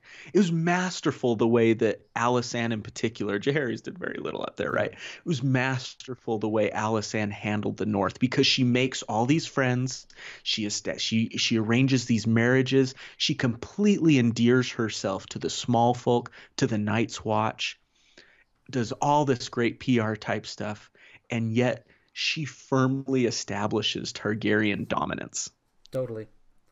with this new gift thing and also north of the wall. Like you talked about Jaehaerys having this thing of, well, I did this for you, Alysanne. Alysanne has that forever with the Night's Watch. If she needs an ally up there, say the Starks become truculent or something, she can always say to the Night's Watch, remember that castle I built for you? You know? Yeah. It's true. It's true, and it's funny though because yeah, you don't get much sense. Well, I don't get much sense in the main series that that goodwill has remained over the years with the Sure. Targaryens. I mean, it's been a Sure. long time, Mm-hmm. but Right. No, I'd agree with that. Yep. She was definitely special. yeah, And I do think from everything I've seen, Alysanne has a beautiful heart, but she's also a ruler and she's also got the blood of the dragon in her. And yeah. I think that she was also very much like, I've got to be a ruler and you're going to respect me as a ruler.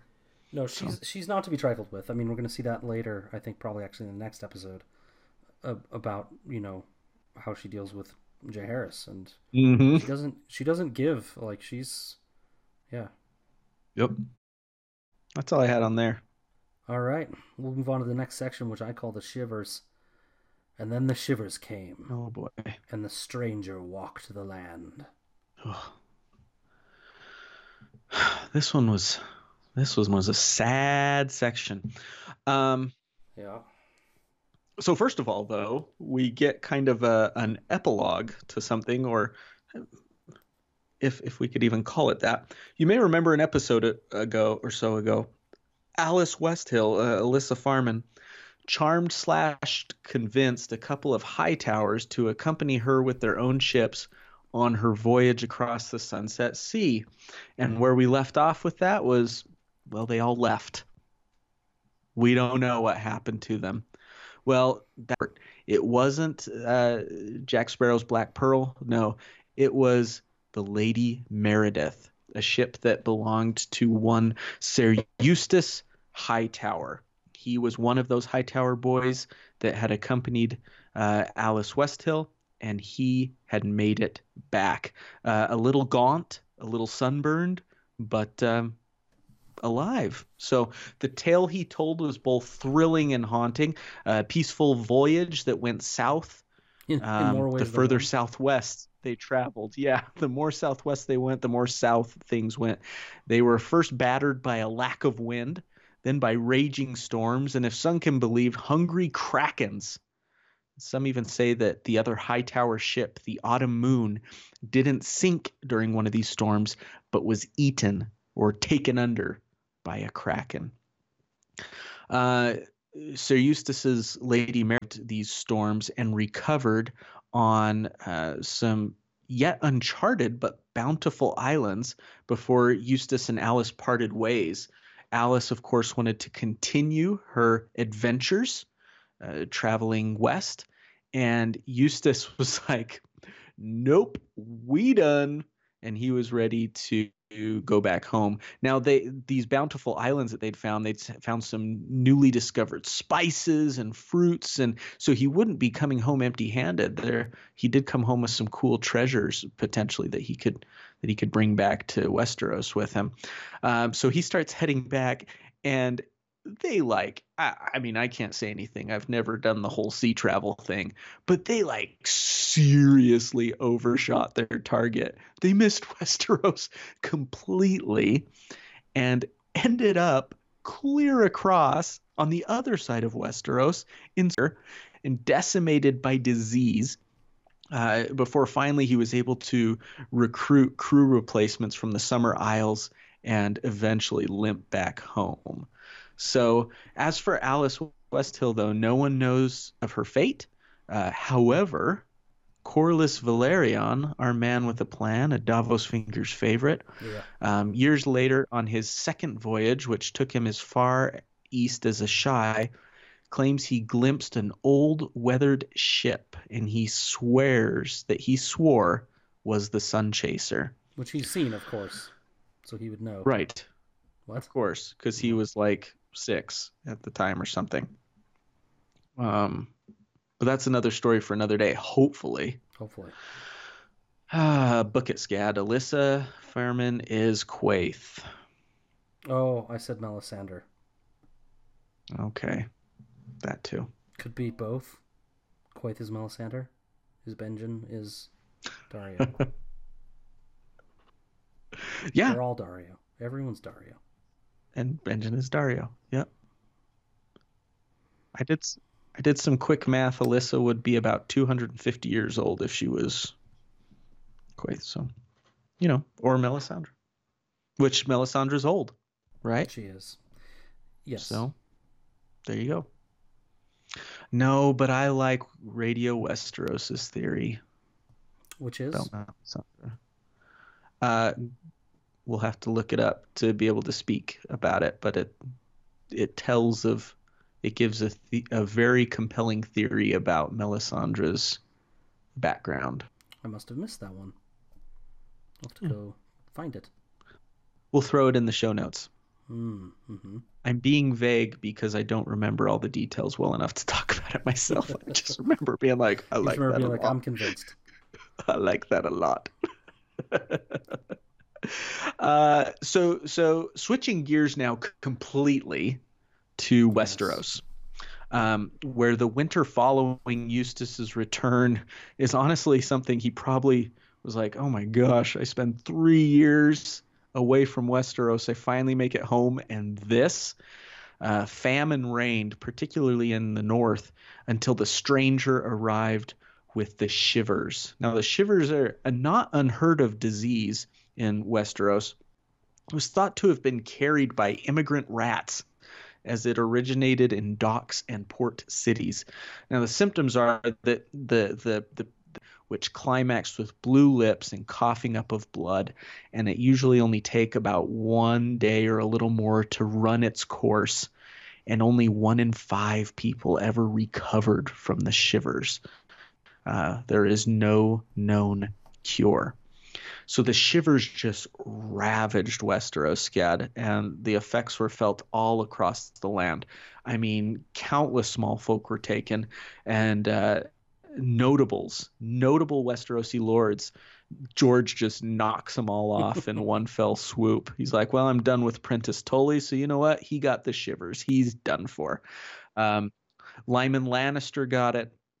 Donald Hightower got it. The High Septon got it. 2 of the Kingsguard, including a favorite, Sour Sam, got it. From the small council, Albin Macy, Carl Corbray, even Grand Maester Bennifer, all fell victim to rise during this time as well, especially in King's Landing, where the Gold Cloak leadership void left by Corbray's death was acutely felt. Another podcast favorite, Rigo Draws, fell victim not to the shivers, but to this time of violence. Tempers were on edge and everything, and he was torn from his palanquin as he rode through the streets of Flea Bottom and literally ripped to pieces. the small folk claiming he's Pentoshi. Them's the bastards that brung the shivers here. Anyways, Jaehaerys was so furious that when he found out who did it, and it was actually one of the perpetrator's own daughters who gave up her father, along with his accomplices, Jaehaerys didn't even allow the perpetrators to take the black, and he hung them disemboweled from the walls of the Red Keep. Yeah.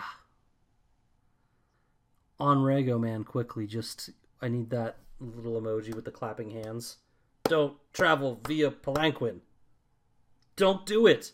Only bad things happen.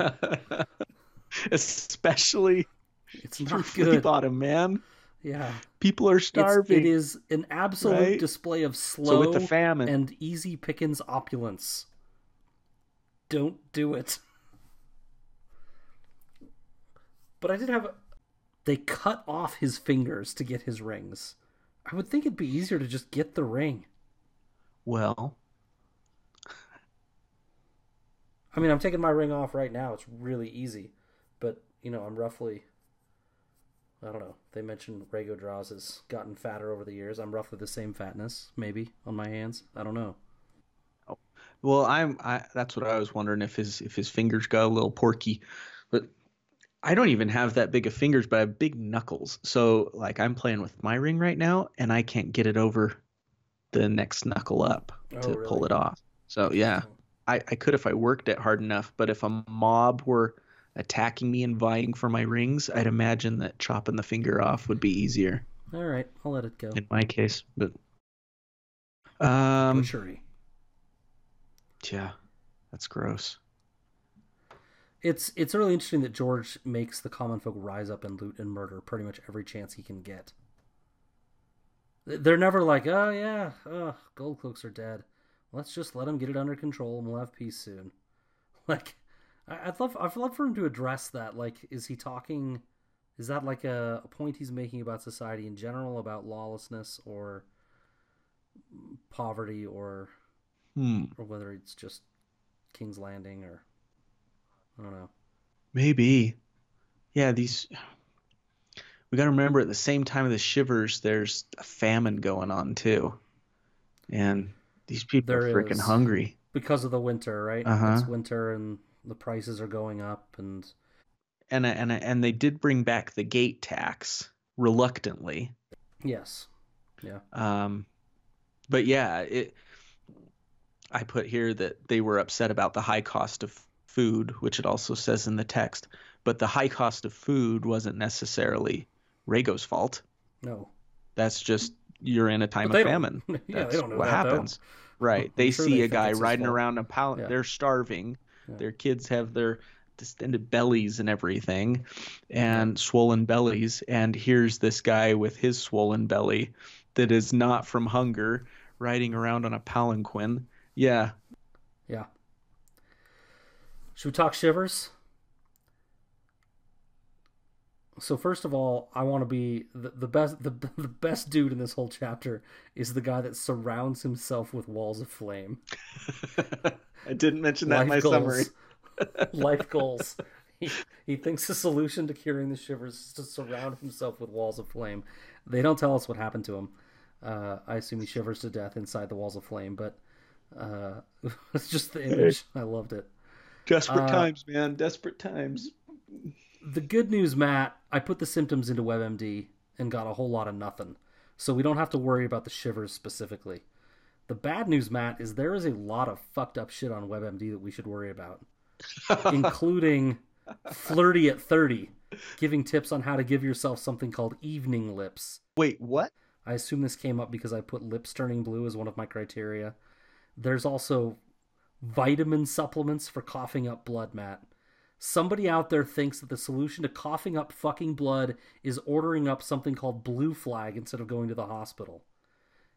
They're gonna cure coughing up blood with herbs. And scariest of all to me, WebMD has a pet arm, and you can get pet results through the regular search. I got a result about curing cat coughing when I typed in these parameters, which at first I hoped was the name of a really cool coughing disease that I had never heard of, but it was really just a link to an article about someone worried about Minxie's cough. These are all results I got. Flirty at 30, vitamin supplements, and cat coughing when I typed in these symptoms into WebMD. What the fuck this has to do with WebMD, I don't know. I thought WebMD was like a reasonably respected authority on web, on medical matters. But it's an advertising fucking site, Matt. I was livid, and it's been maybe years since I really been there. But it's so driven by money that, like, flirty at 30, Matt? I'm worried about my life here on WebMD. When WebMD starts having features about how to touch your lips up and I was upset. Help your cat with its cough. You sent the link to Brooke, didn't you? I did not. I did not. So many jokes. I feel like she would laugh in the face of any such articles. Indeed. That's why I love it. She should. Anyway, that's most of my summary on the shivers. That we don't have to worry about it.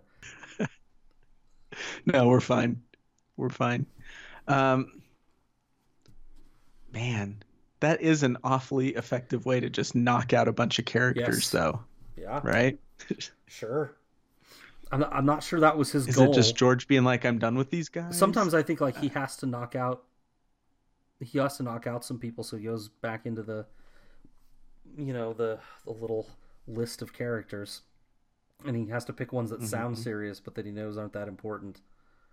Like Massey, it's like, well, he's not on the council anymore. He can go, but he sounds big. Tully's a big name. They'll eat that up. Creates guys just to destroy him. Our word of the day is Massey-splaining.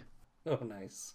When old men like Alban Massey condescendingly and weakly try to defend outdated carnal practices that serve no purpose but to slake the lust of those of his own station and gender.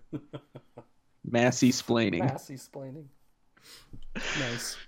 That refers to Alban Massey's weak mansplaining to Alisanne about why the first night was important. They're heroes, Matt. These lords are heroes. There's heroes.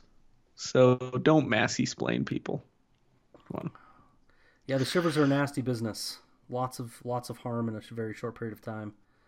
My gosh. Well, I've got a few notes on Eustace's journey as well. First of all, Saken Susmapas for Ib. Ib is it's the second biggest island in the known world. It's really far away.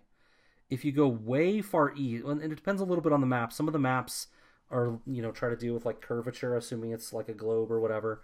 Like Quartermaster.info, which is a great map. They deal with some curvature, so it's not quite where I'm going to tell you where it is. But most of the maps, it's kind of, if you go way east, like find Vaistothraq, then go straight up into the sea to the giant cluster of islands. That big in is Ib there. And I bring it up. I thought the same only thing. Because it's mentioned. Bring it up only because it's mentioned that they see a whaling vessel from Ib way down southwest where they're traveling. And I'm wondering what the hell Ib is doing down there. And it makes me... My brain can run for days on stuff like this. Like, is he trying to tell me something? Is it curved such that it's easy for the people of Ib to get there? Are they going around over the top other and down? way? Yeah. So I'm going crazy thinking about this. Is this a hint that the world isn't as big as we think it is, and that they sail around from the opposite way? Yeah. And have gotten there? Yeah. It's something. It feels. I didn't go so far as to start trying to put a map together, but it put me a little crazy. For similarly, Aegon, Rhaenys, and Visenya, and I'm not talking about the original three conquerors. I'm talking about the islands. There's either other land under there, or they split off from somewhere else. And we have, oh no, I've forgotten his Twitter name that reaches out Mm-hmm. to us all the time about. He's got this whole continent shifting theory that, and I've forgotten his name now, but um, Mm-hmm. yeah, he like there's either land under there or there's other close land or that they split off from or something, right? So these islands have animals they've never seen before, Mm-hmm. right? Fruits they've never seen before. Um, anyway, there's all sorts of. I'm not going to go into the whole Darwinian approach to all that stuff, but basically, like, there's those probably came from somewhere. That land came from somewhere else, Mm-hmm. right? George is tantalizing us. Yes, yes, and it drives me crazy. So I guess I'll leave it at that. Other than Krakens, Krakens. I Yeah. really want a Kraken to show up and take Victorian down. Can that just please happen? Oh, we're gonna get Krakens. Krakens are happening. I hope so. I hope so. One might argue we just got them, and that's all we're gonna get. Mm-hmm. Yeah. George is like, the Krakens happened, Matt. They happened. Way, way south to Sothorios. That's like it's significantly further away than the Summer Isles. Yep. It's like 3 days further east at an average pace. But at their pace, because they're limping along, right? Their boat is wrecked. At their pace, who can even guess? Yeah, it's way Mm-hmm. far away. Way further east than Westeros or even the Summer Isles. Right. So interesting stuff there too.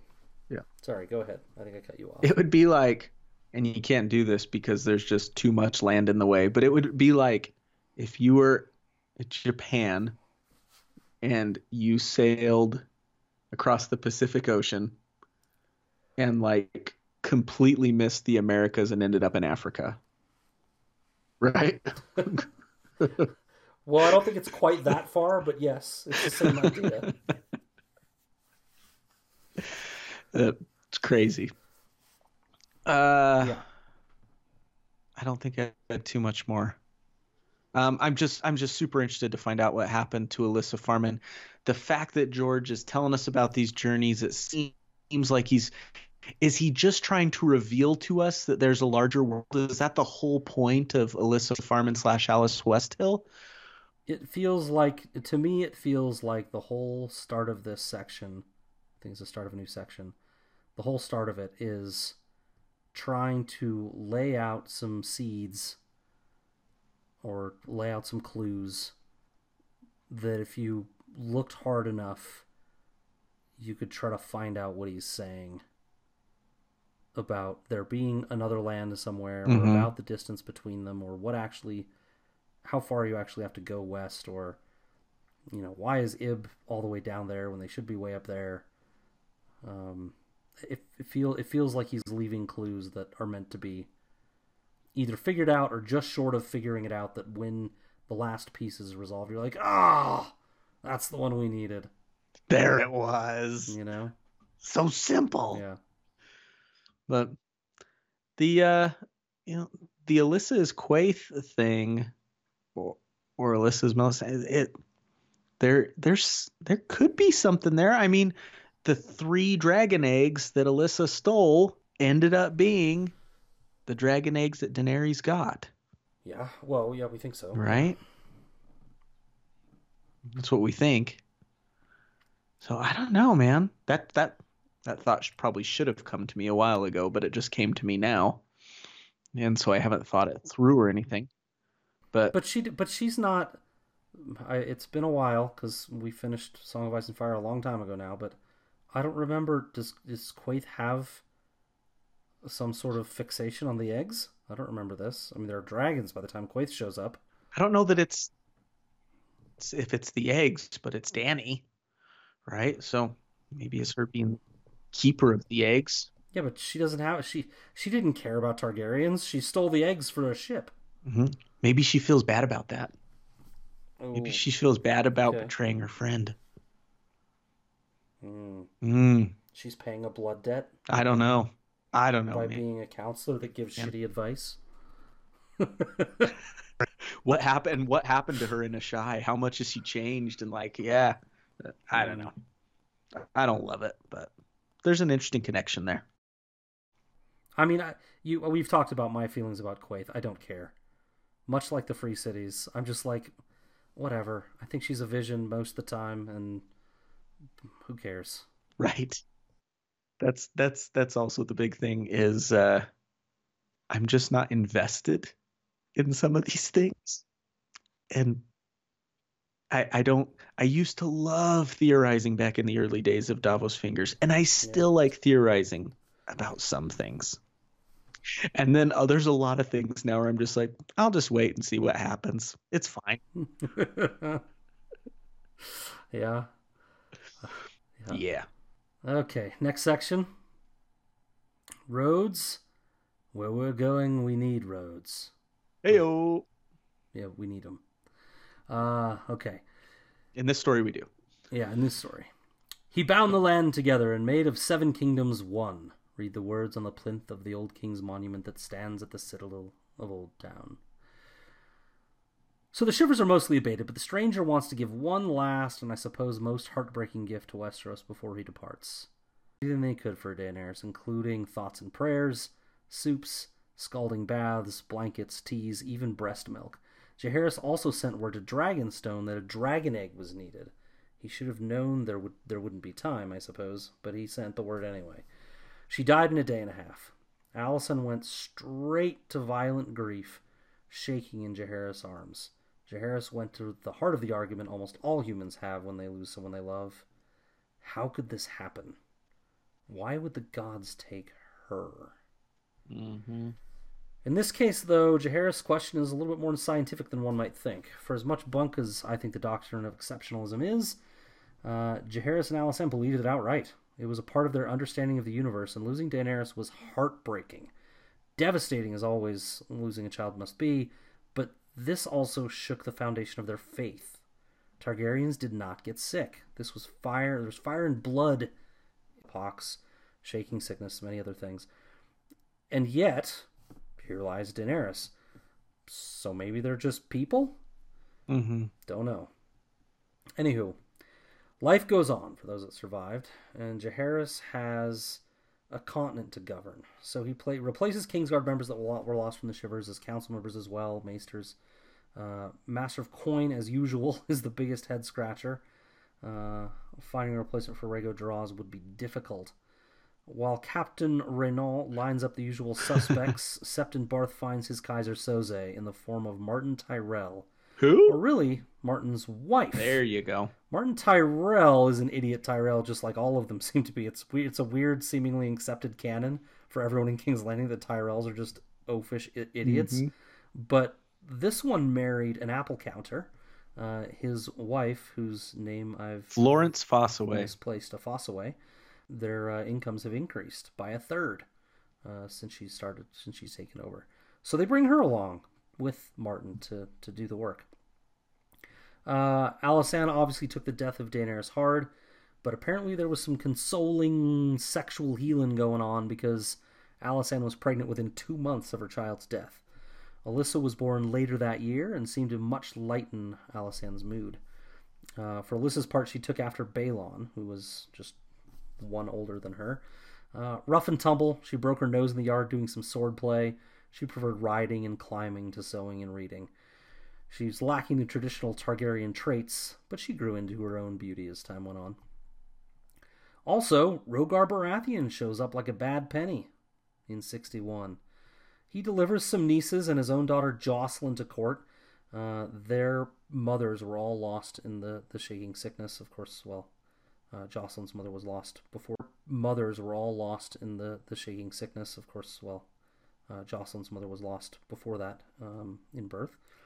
But they're all motherless, and Rhaegar can't really take care of Jocelyn anymore because he's getting old. He's not long for the world, and he's asking for permission to go down swinging against some damn fool Vulture King that's just sprung up, that is joined with his formerly exiled brother Boris. So Boris and this new Vulture King are raiding the Stormlands, and Rhaegar wants to go take care of him. Not only does Jaehaerys grant him permission, but he offers him his sword. But by sword, he really means dragon, because that's what he does. He uses Vermithor to scout the parties from above, while Rogar leads a group on the ground. This Vulture King was little more than an ambusher, really, but he knew the mountains exceedingly well, and so he would just vanish into them as soon as there was any danger showing up. But Vermithor proved a key difference in the battle, because he was able to keep them from escaping. He could follow them wherever they went. So Rogar and Jaehaerys found the Vulture King's camps and burned them one after another. Not Rogar, but Vermithor and Jaehaerys found the camps and burned them. Lord Rogar, meanwhile, was pursuing them through the hills on foot with 500 Stormlanders. From the other end was coming Simon Dundarian, that musician that previously won over Alysanne's heart and kept her late there at, was it Blackhaven? Yep. I guessed. Jaehaerys watched the pieces come together from above as these people are kind of marching and hemming them in. Meanwhile, he's keeping watch from above to make sure they don't escape. And his dragon descends when Boros Baratheon is trapped, finishing off the traitor himself to keep Rogar from being named a kinslayer. The Vulture King followed shortly after, though, when he was trailed to an incinerated hideout, this time Rogar demanding to get the final kill. After cleaving this pathetic Vulture King from shoulder to navel with his axe, Rogar was somewhat sad. No glorious death in battle for him after all. Nope. He returned to Storm's End and died 6 months later, surrounded by those few, very few, that loved him. Some quick notes on family stuff that came up as well during this time. Aemon was named Prince of Dragonstone at age 7. He and 5-year-old Balon apparently already had spirited sword fighting contests in the yard. Hook them on that violence while they're young. Jocelyn Baratheon and Maegelle.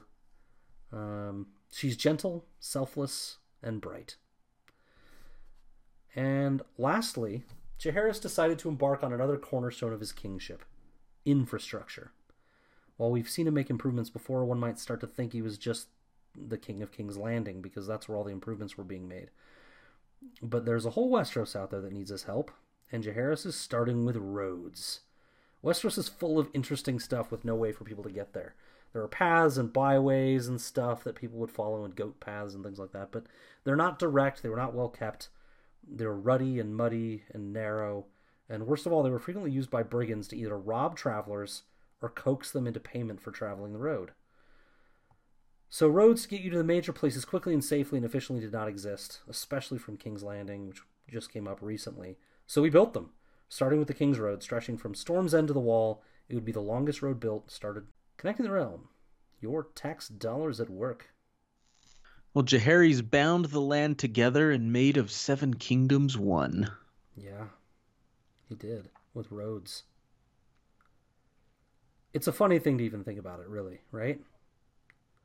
Like, I want to go to this place. Well, how are you going to get there? Cousin Eustace went this way. Didn't work out so well. It took him 3 weeks. Try this way. Maybe it's not washed out from the rains. There's no dependable way to get from A to B, right? So, that's true. Socialism, yay!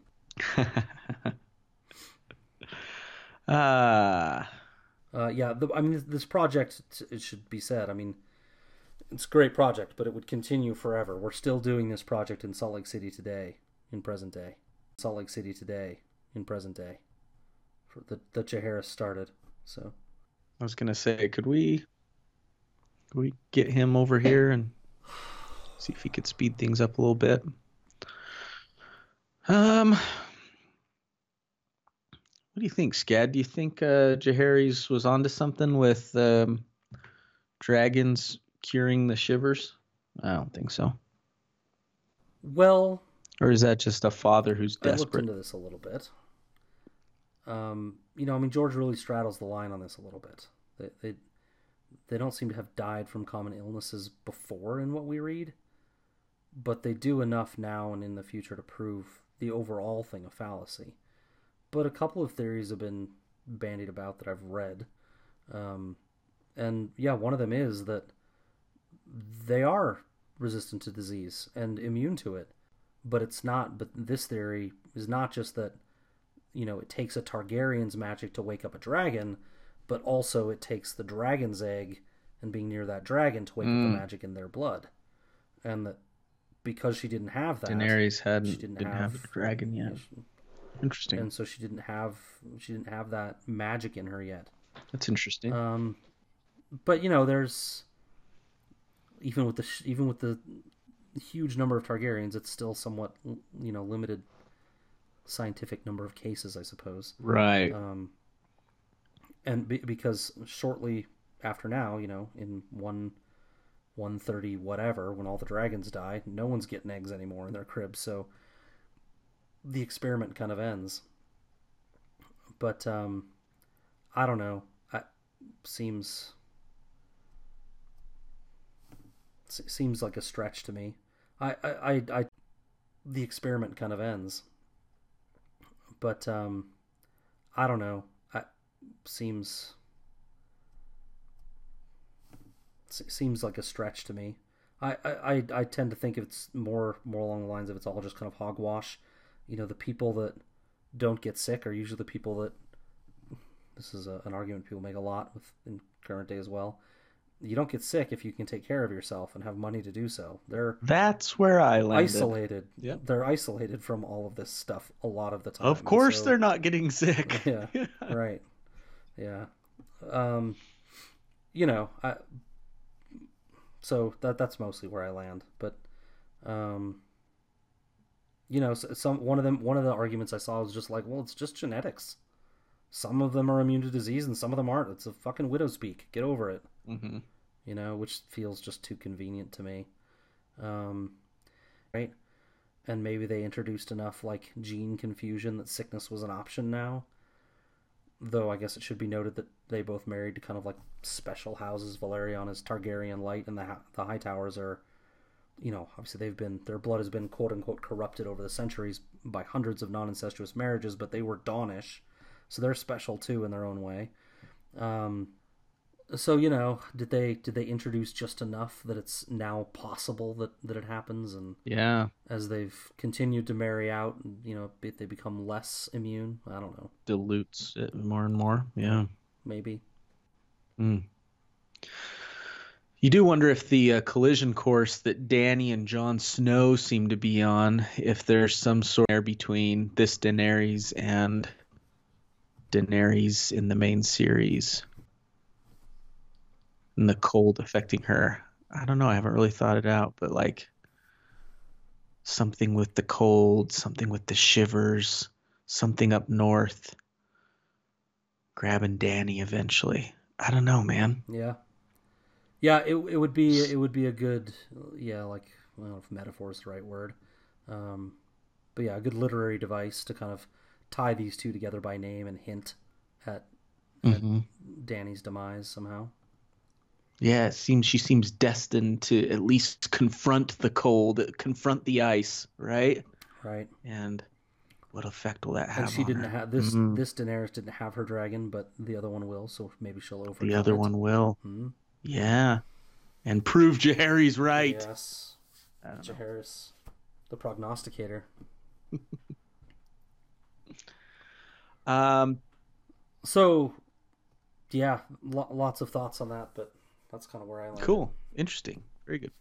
Mm-hmm. I like that idea of tying the two Dannys together thematically. I mean, it feels maybe like he's trying to do that. I just feel like, in 25 years, when we have The Winds of Winter and A Dream of Spring, we're going to look back on Fire and Blood and just find all sorts of stuff that was leading us on. Like, oh yeah, that and that and that and that. You might. At 65, I plan on being completely senile. Hey, Davos Fingers is going to continue. We're gonna redo Fire and Blood in the context of all the books being finished, and our whole point is going to be able to mine the nuggets, the hints that George was giving us all along. Maybe we can pass it on to our kids. I don't know if I'll be able anymore. Yeah, Chewie Yep. and Mary will hand the crown off to them. This was, if unless I'm mistaken, the first time that we have seen Jaehaerys actually participating in actual real battle. Yeah. And obviously most of it was from Dragonback, but he did prove himself cutting down old Boris, right? Yeah, absolutely. I don't know how capable Boris was, but Baratheons usually are. Um, Usually do a good job on the field of battle. Yeah. yeah, and we know Jaehaerys was trained and trained really well. Yep. The was it? I can't remember the captain of the guard's name, but his money was on Jaehaerys beating Maegor in one-on-one combat. Um, but at perfect time. It's been a while that you've been in power. You haven't had to flex at all. This is a small Right. little thing. Go flex once and just remind everyone. Like, Blackfire's here. I have it. I can use it. Don't make me. Yep. That's what I put down too. It was great PR for him, especially to the quote unquote martial lords. Both the ones that could end up being a little rebellious to show, hey, I can do this, but also to the ones that are maybe a little more war oriented, a little more warriory Yeah. inside, the rough and tumble type lords, the veterans of battles lords, who might be thinking that Jaehaerys is kind of a softy, a guy. This is for his way to show him that, Yeah. guys, look what I can do. I can build roads and I can cut down rebels too. Yeah. But imagine he loses that fight. And then anyone's ever is just saying, like, what the hell was Yeah. he doing? Idiot. Idiot. Yeah. You were the best of us, Jaehaerys. Yeah. You were the only one that could build roads. Lots of them can fight. Let them fight. Yeah. That's not your job, man. Stay in your lane. Well, to some degree, I mean, it's maybe a metaphor for him being willing to Mm-hmm. fight or Yep. something. But Protector of the realm. if he fights, he's gonna be doing it with the dragon. Mm-hmm. So it is a little weird that he felt like he had to Yep. get down and do it with his hands. But sometimes you need to prove things to Mm-hmm. yourself as well. Maybe he felt like he needed to do That's that. we've been doing this for 5 years and our thoughts are going the same direction. That was going to be my very next point. It was good for Jaehaerys to help him get his swagger Yeah. back. After the shivers, yeah. He couldn't do anything about the famine. He couldn't do anything about the shivers. He can do this. And in fact, the quote was, against the shivers, I felt I was helpless. Against the vulture, I was a king again. Yeah. So I think this was a great way for him to break free of any feelings of helplessness or mediocrity that he'd been feeling, and get his head back in the game. How Jaehaerys got his groove back. Mm-hmm. Mhm. Look for it in theaters. Indeed. That was a long section, but I don't have a ton else. No parent should have to bury their child. Yep, beautifully delivered line. It's Mm-hmm. Bernard Hill, Theoden King, beautifully delivered line. A tragedy so common it's tropey now, though, right? The parents burying their own Yep. children. It's the hour of the owl. None of this timing makes sense. Have you ever tried to piece together the hour of the wolf and the hour of the owl and stuff? I think it's on the wiki somewhere, It is, but it doesn't add but up.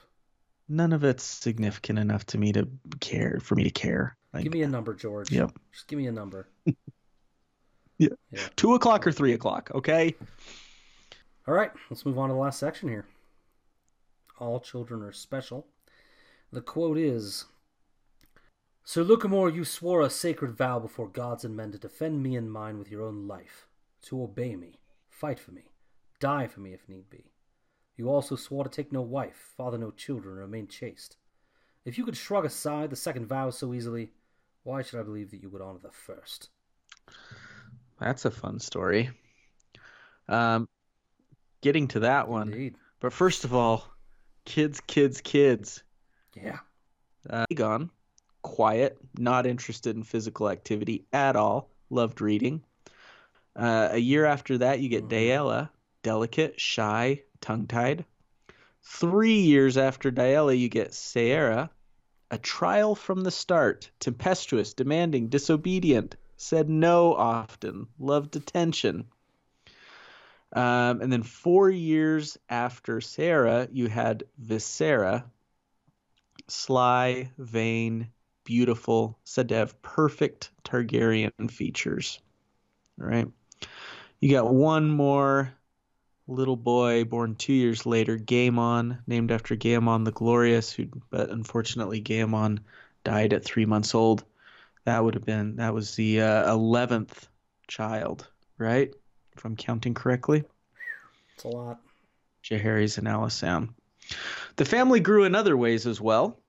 And 6th Ward, Jocelyn Baratheon. Scad mentioned that, they were hitting it off.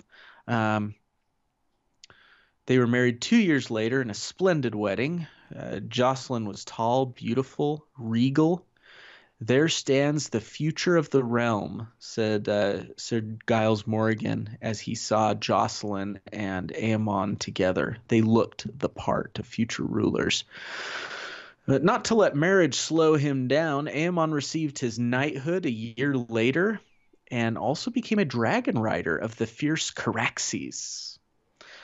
Balon, who it turns out has some major little brother syndrome, sees Aemon doing all these things and decides he needs to do them as well. So he set out to earn his knighthood a year earlier. If Aemon's going to do it at 17, Balon's going to do it at 16, dang it. Which he did at a tourney in Old Oak. Went and claimed a dragon of his own, this time Visenya's Vhagar. Always got a one-up. Balon is a one-upper. Yeah. Good at it. Apparently. That's not bad. So you're going to earn your spurs at 17. I'm going to do it at 16, and I'm going to do it as a mystery night. Oh, and then I'm going to go get great-grandma's dragon. Great-grandma, right? No, just grandma. No. Well, not really grandma because... It's like she's not Visenya's. Yeah. It's not aunt. Visenya's line. Great aunt. Great aunt-ish. Oh, boy. Or just aunt-ish. Yeah. Aunt-ish. Harumph. Mayagel was given to the faith at 10 years old, and she seemed totally cool with it. She was down with this. In other news, we mentioned this before, but Rhaena dies about this time. She dies the same year that Gaemon is born and dies. Despite this tragedy in 73 AC, where we had Rhaena and Gaemon die, TMZ in Westeros had a field day with the infamous Lucamore Strong scandal, aforementioned by the Scatty. Beloved by pretty much all, the amiable Kingsguard knight was found to have made more vows than to just the Kingsguard, being secretly married, or at least in a relationship, with at least 3 women, and he had no fewer, Scad, than 16 kids between the 3 of them. When his transgressions were discovered, Lord Commander Giles Morrigan recommended Lucamore be put to death. Jaehaerys may have even given it to him, just a nice, clean, quick death. But in his plea for mercy, Lucamore struck a chord, and not a good one, with the king by saying simply, "Spare him for the sake of my wives and children." The king kind of took this, it's written, as Lucamore throwing his crimes in his face. And if he couldn't keep, Scad, you read this quote, but if he couldn't keep his vows of chastity, how could Jaehaerys be sure that Lucamore would keep his vows to protect him, the king, even to death? And what's more, Alysanne spoke up, he couldn't even keep his vows individually to the wives he'd unlawfully married, even if the ladies knew he was a member of the Kingsguard. So anyways, they get all this out, and sentences passed. He was to be sent to the wall. Not only sent to the wall, but gelded first. and then sent to the wall. Two of his sons, older sons, elected to join him there, while daughters were given to the faith, and the smaller children were allowed to remain with their mothers. All three mothers were taken into the care of other lords, although the children would forever bear bastard names. Thus ends the tantalizing tale of Sir Luke Morestrong. Great. Bring it on to Jamie. Yep, here we go. That is true, isn't it? As far as I'm concerned. Vows and more vows and vows and all that crap. For Jaehaerys and Alysanne's seventh and eighth born children, the aforementioned Vaegon and Daella. Yeah. These two were a challenge, to say the least, for the expert marriage arranger Alysanne. They just simply were not a good fit. Vaegon's personality was frankly dour. He was kind of a jerk. And Daella's quiet and frightened demeanor, it just wasn't going to work. The book calls it a mutual dislike. Vaegon, as it stands, seemed to have zero interest in girls, and they in him. He preferred only his books.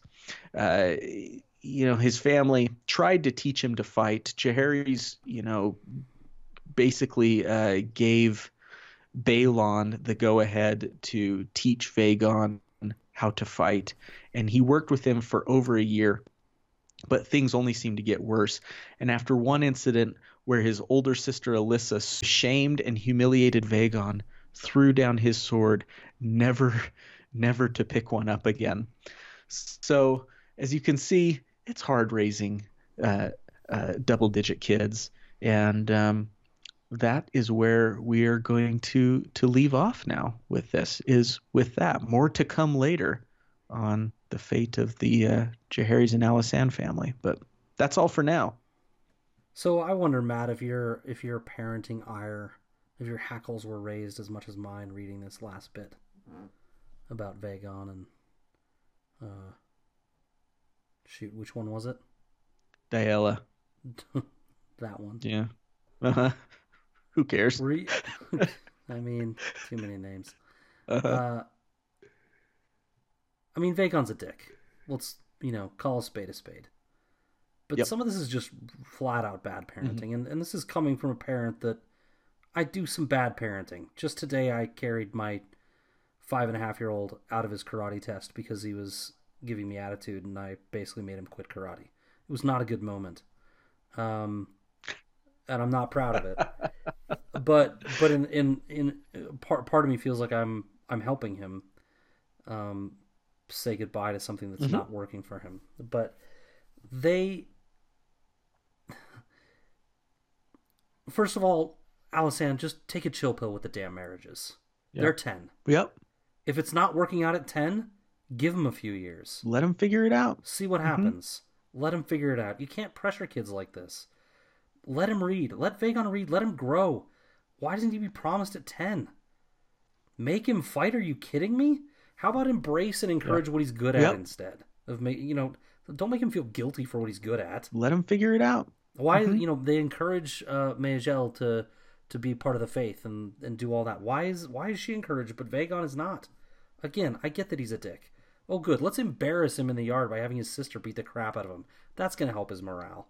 Like, this is just bad. It's one after another of just bad parenting, in my opinion. And you're going to fit the mold we want you to fit. Now with Mayajel, it's almost like they got lucky because she happened to be this very sweet, kind, loving girl who was very religious and had a lot of faith. So it just so happened, oh, how perfect. What does she say? Alysanne say, the gods blessed us with so many children. It's only right that we give one back. And so it kind of fit in with her agenda a little bit almost. So it like worked. But parents shouldn't have agendas for their kids. Exactly. You're 100% right. And I totally agree with you. The agenda should be who are you, child? Who are you really? I want to know so that I can help you become that person. And I leave it at that. Become who they want to be. Become who they should be, or they feel they should be. Like, I just want to help them become and not fit into a mold of Mm-hmm. No kidding. easier said than done when you're, Yeah. yeah, I've I mean, been you're. there. I've been there. In karate class too, actually, Scad. Isn't karate supposed to teach them some? Well, mine was taekwondo, but discipline I mind. mean, Mary has all sorts of problems with. He when something gets him upset, he doesn't recover well, Mm. and he was upset by, of all things, his belt not being the way he likes it. Which Oh, we tried about 12 buddy. times to retie his belt in a way that would suit him better. Anyway, the story's boring. I know no one wants to hear my kids' stories, but in the end, like, he's running around the place, and then we get his Uh-huh. socks off, and he's like, I can't do it. My foot hurts. It's like, what? No, you're doing this. You can do this. You're all ready. And he's just crying and screaming, and you know, I brought him home, and the whole ride home I'm stewing. I actually took the long way home. Like, I drove extra because I wasn't ready to get home and deal with it with him. And so when I got home finally, Yeah. I just went into his room and read with him. And like, I was furious. I've never maybe ever been more angry with him than I was today. But I was just like, look, it's Yeah. what am I gonna do? Be angry at him his whole life about this? Like, he's just gonna it's just gonna sour our whole relationship forever. Like, let's focus on some things that we do together well, and try to heal this thing and see. And I don't know if it was the right thing, but you know, go read with Vagon. Go sit with him. Talk to him about something that interests him. I know he's a pill, but he's 10. Your kids, Luke and Leia, are almost 10, right? Yep. They are 10. Like, they just turned 10 recently, then, right? This year. No, this year. hmm I thought it was recent. Well, last year technically. Yeah. 2019. They turned Yeah. 10. Uh, they're not done growing. Are they the people they're going to be yet? No. Hope not. Vagon's not anywhere near the people that he's going to be, the person he's going to be. Anyway, we've harped on it for long enough. This is a theme for me with Jairus and Alisan, who I like a lot. I know everyone likes them a lot, but I kind of think they're shitty parents. Well, they had ideas for what their kids should be. That's what it came down to. And they were so in control with everything else. Jaehaerys was so decisive. He was such a decisive ruler. That's one of his hallmark qualities, is that he was able to make a decision and just go for it. And Yeah. very practical and everything. And yeah, it that Yep. that is kind of, it goes in the face of what you did, of recognizing, you know what? This isn't what my kid doesn't need my anger right now. My kid just needs me, and spending that time that you did with him. Can you just So hear it in my voice? I'm just exhausted today by we've been this. there, buddy. Like, We've been there. It's a fine line, right? Because it's like, if my kids would just, I've told you this before with Luke, we've had trouble finding like the perfect thing for him, like his thing that he likes. And so it's like, dude, if you would just give this an honest shot, I know you'd like it. I know you'd like it. But again, that's me projecting onto him still, right? And so it's like, it's so hard to know when it's time to let it go and walk away, because you're like, oh man, if you just stick with it for a month more, you'd fall in love with it. I know you would, buddy. But it's like, okay, but is that really what he needs, or is this what I want him to need? And so it's tough. Yeah, for the longest time, I worried about being a parent that just pushed them too hard into things. And now I worry that I don't push them hard enough. I'm like, well, if you don't push them at all, they won't do anything. They'll just sit around. Like, it's a fine line. Anyway, moving on from our family lives. Man.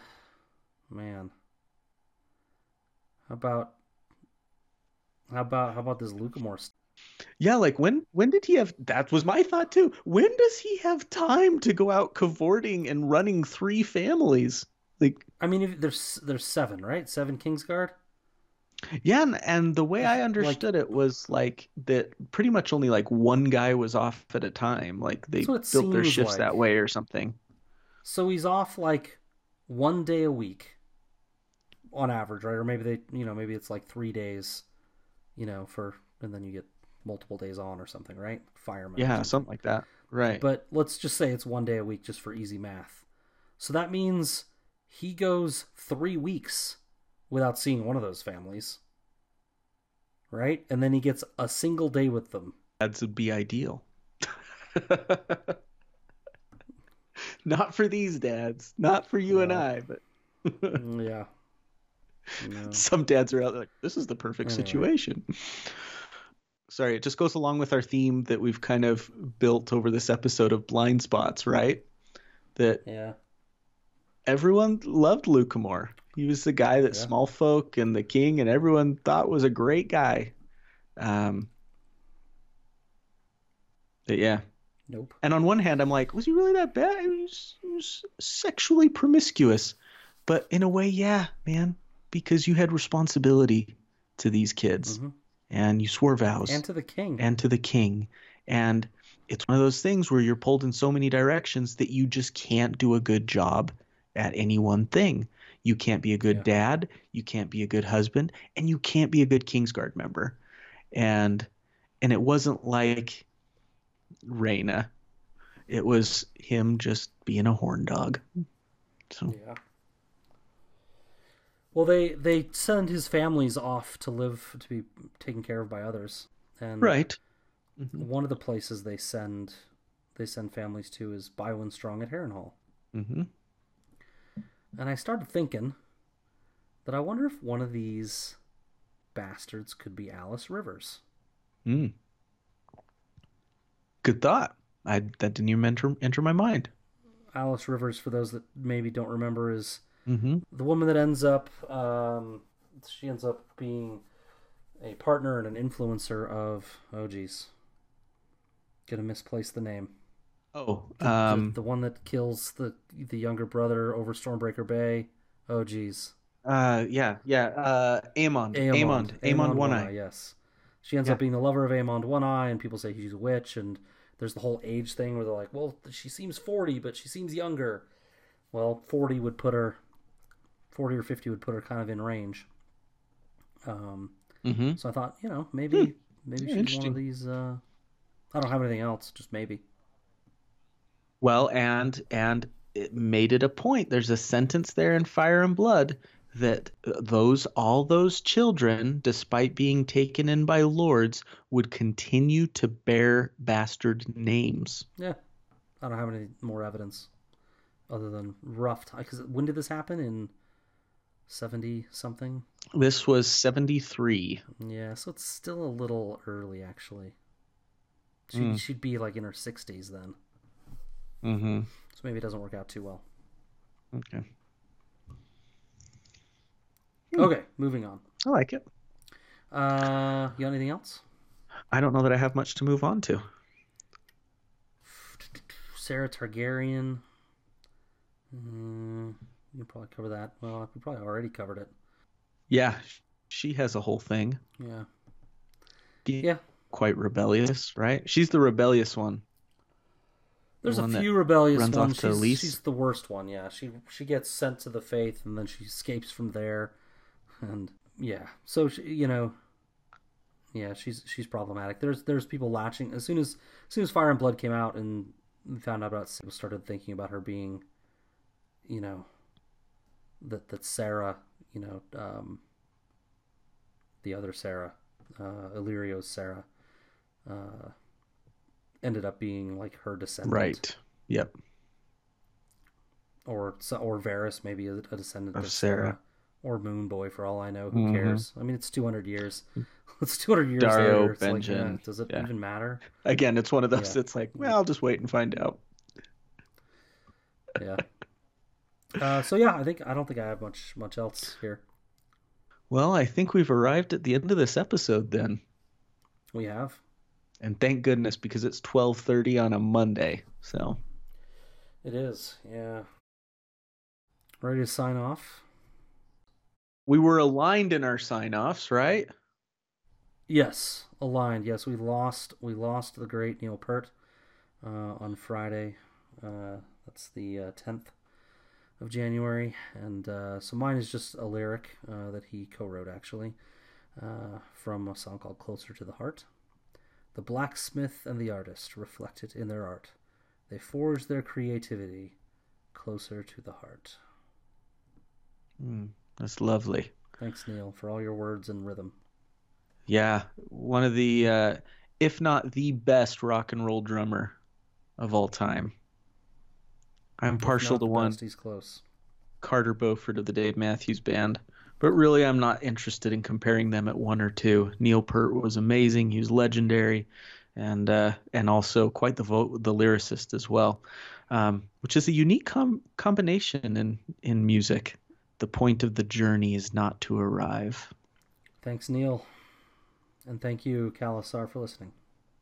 Yep. We'll catch y'all on the flip, guys.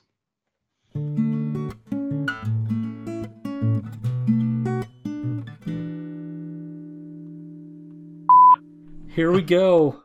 Matt and Scad, episode 93, take 3. You know what? Let's just put this in the outtakes and say, Kalasar, episode 93 has been one for the ages. It really, and not in a good way. Due to computer issues and, yeah, pretty much just computer issues. This is now our third go at recording this episode. We recorded about, 45 minutes of it on Friday night, right? It's about an hour, but that included our kind of warm-up discussion time where we ask how the families are and everything. Then things died. Computers crapped out. Uh-huh. Yeah. And I spent a reasonable amount of my Monday with two computers, my work computer and my home computer, trying to get technical support to find the file that supposedly recorded from Friday that was not on my machine anywhere I could locate. Found it, thought it was okay, so we tried to pick up where we left off. Which we did last night. Yeah. For 2.5 hours. Got the last 2.5 hours of the episode done or so. Probably about 2 hours once it's all edited. I mean, you can call it done, but the quality was garbage, and you had to edit it all together, which took a bunch of time. I guess it's still going, happening. Still happening. It's still happening, which very much so. Which I'm sorry for. And so here we are again, because when you were editing, what you found was that the first track, even though I did recover it with support of the company the call recorder, the company that I use, the app that I use to record, it only had even though we've done the back two. Yep. Try again. This is like kind of like explaining our reading order right now. I was trying to explain this. Yeah. The summary is, I think I'll be getting a new computer very soon. And oh my gosh. Mac. So what you just heard, Kalasar, the first part of it was actually recorded 3 or 4 days after the last part. So, but we're professionals, Matt. They're not going to know the difference until they get to the end of the episode and hear this. They'll be like, I didn't even notice, yo. Hopefully they say yo. If you said yo, tell us. All right. To be fair, I feel like I've got more energy tonight than I did last night. Oh, really? I don't know why that is. We'll see how it goes. Old Maddie is dragging. Dramatic pause. And I think that's where I do it, right? We're good, man. Was that good? Okay. All right. Yeah, I think so. Okay, I will now go try this fucked recording and make sure it's okay. Oh, gosh. So I've been taking baby steps to get better about putting myself out there, and shared it with you. If you want to hear Matt's music, let us know. I'll send you a link to it. All right. It's out there. It's on tape. I've said it. You can listen. It's on tape. Yep. What I'm saying is me putting it out there, me saying I will let people listen to my music, not as if I'm allowing them to. It's not even that. I will. Yeah. People can listen to my songs if they want to. And because Matt likes me, he shared it with me a little early. I hope you don't mind me sharing this. And you guys are going to want to listen to it. Thanks. He's got some really cool stuff from a perspective you don't hear very often. Some really original takes on some things that happen in everyday life.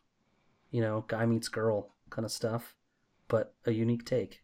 And you guys, you really should get it. It's really good. Thanks. Yeah, good for you. Good for you. It's good stuff. Thanks, Gad. Get over my crippling anxiety of sharing my music with other people.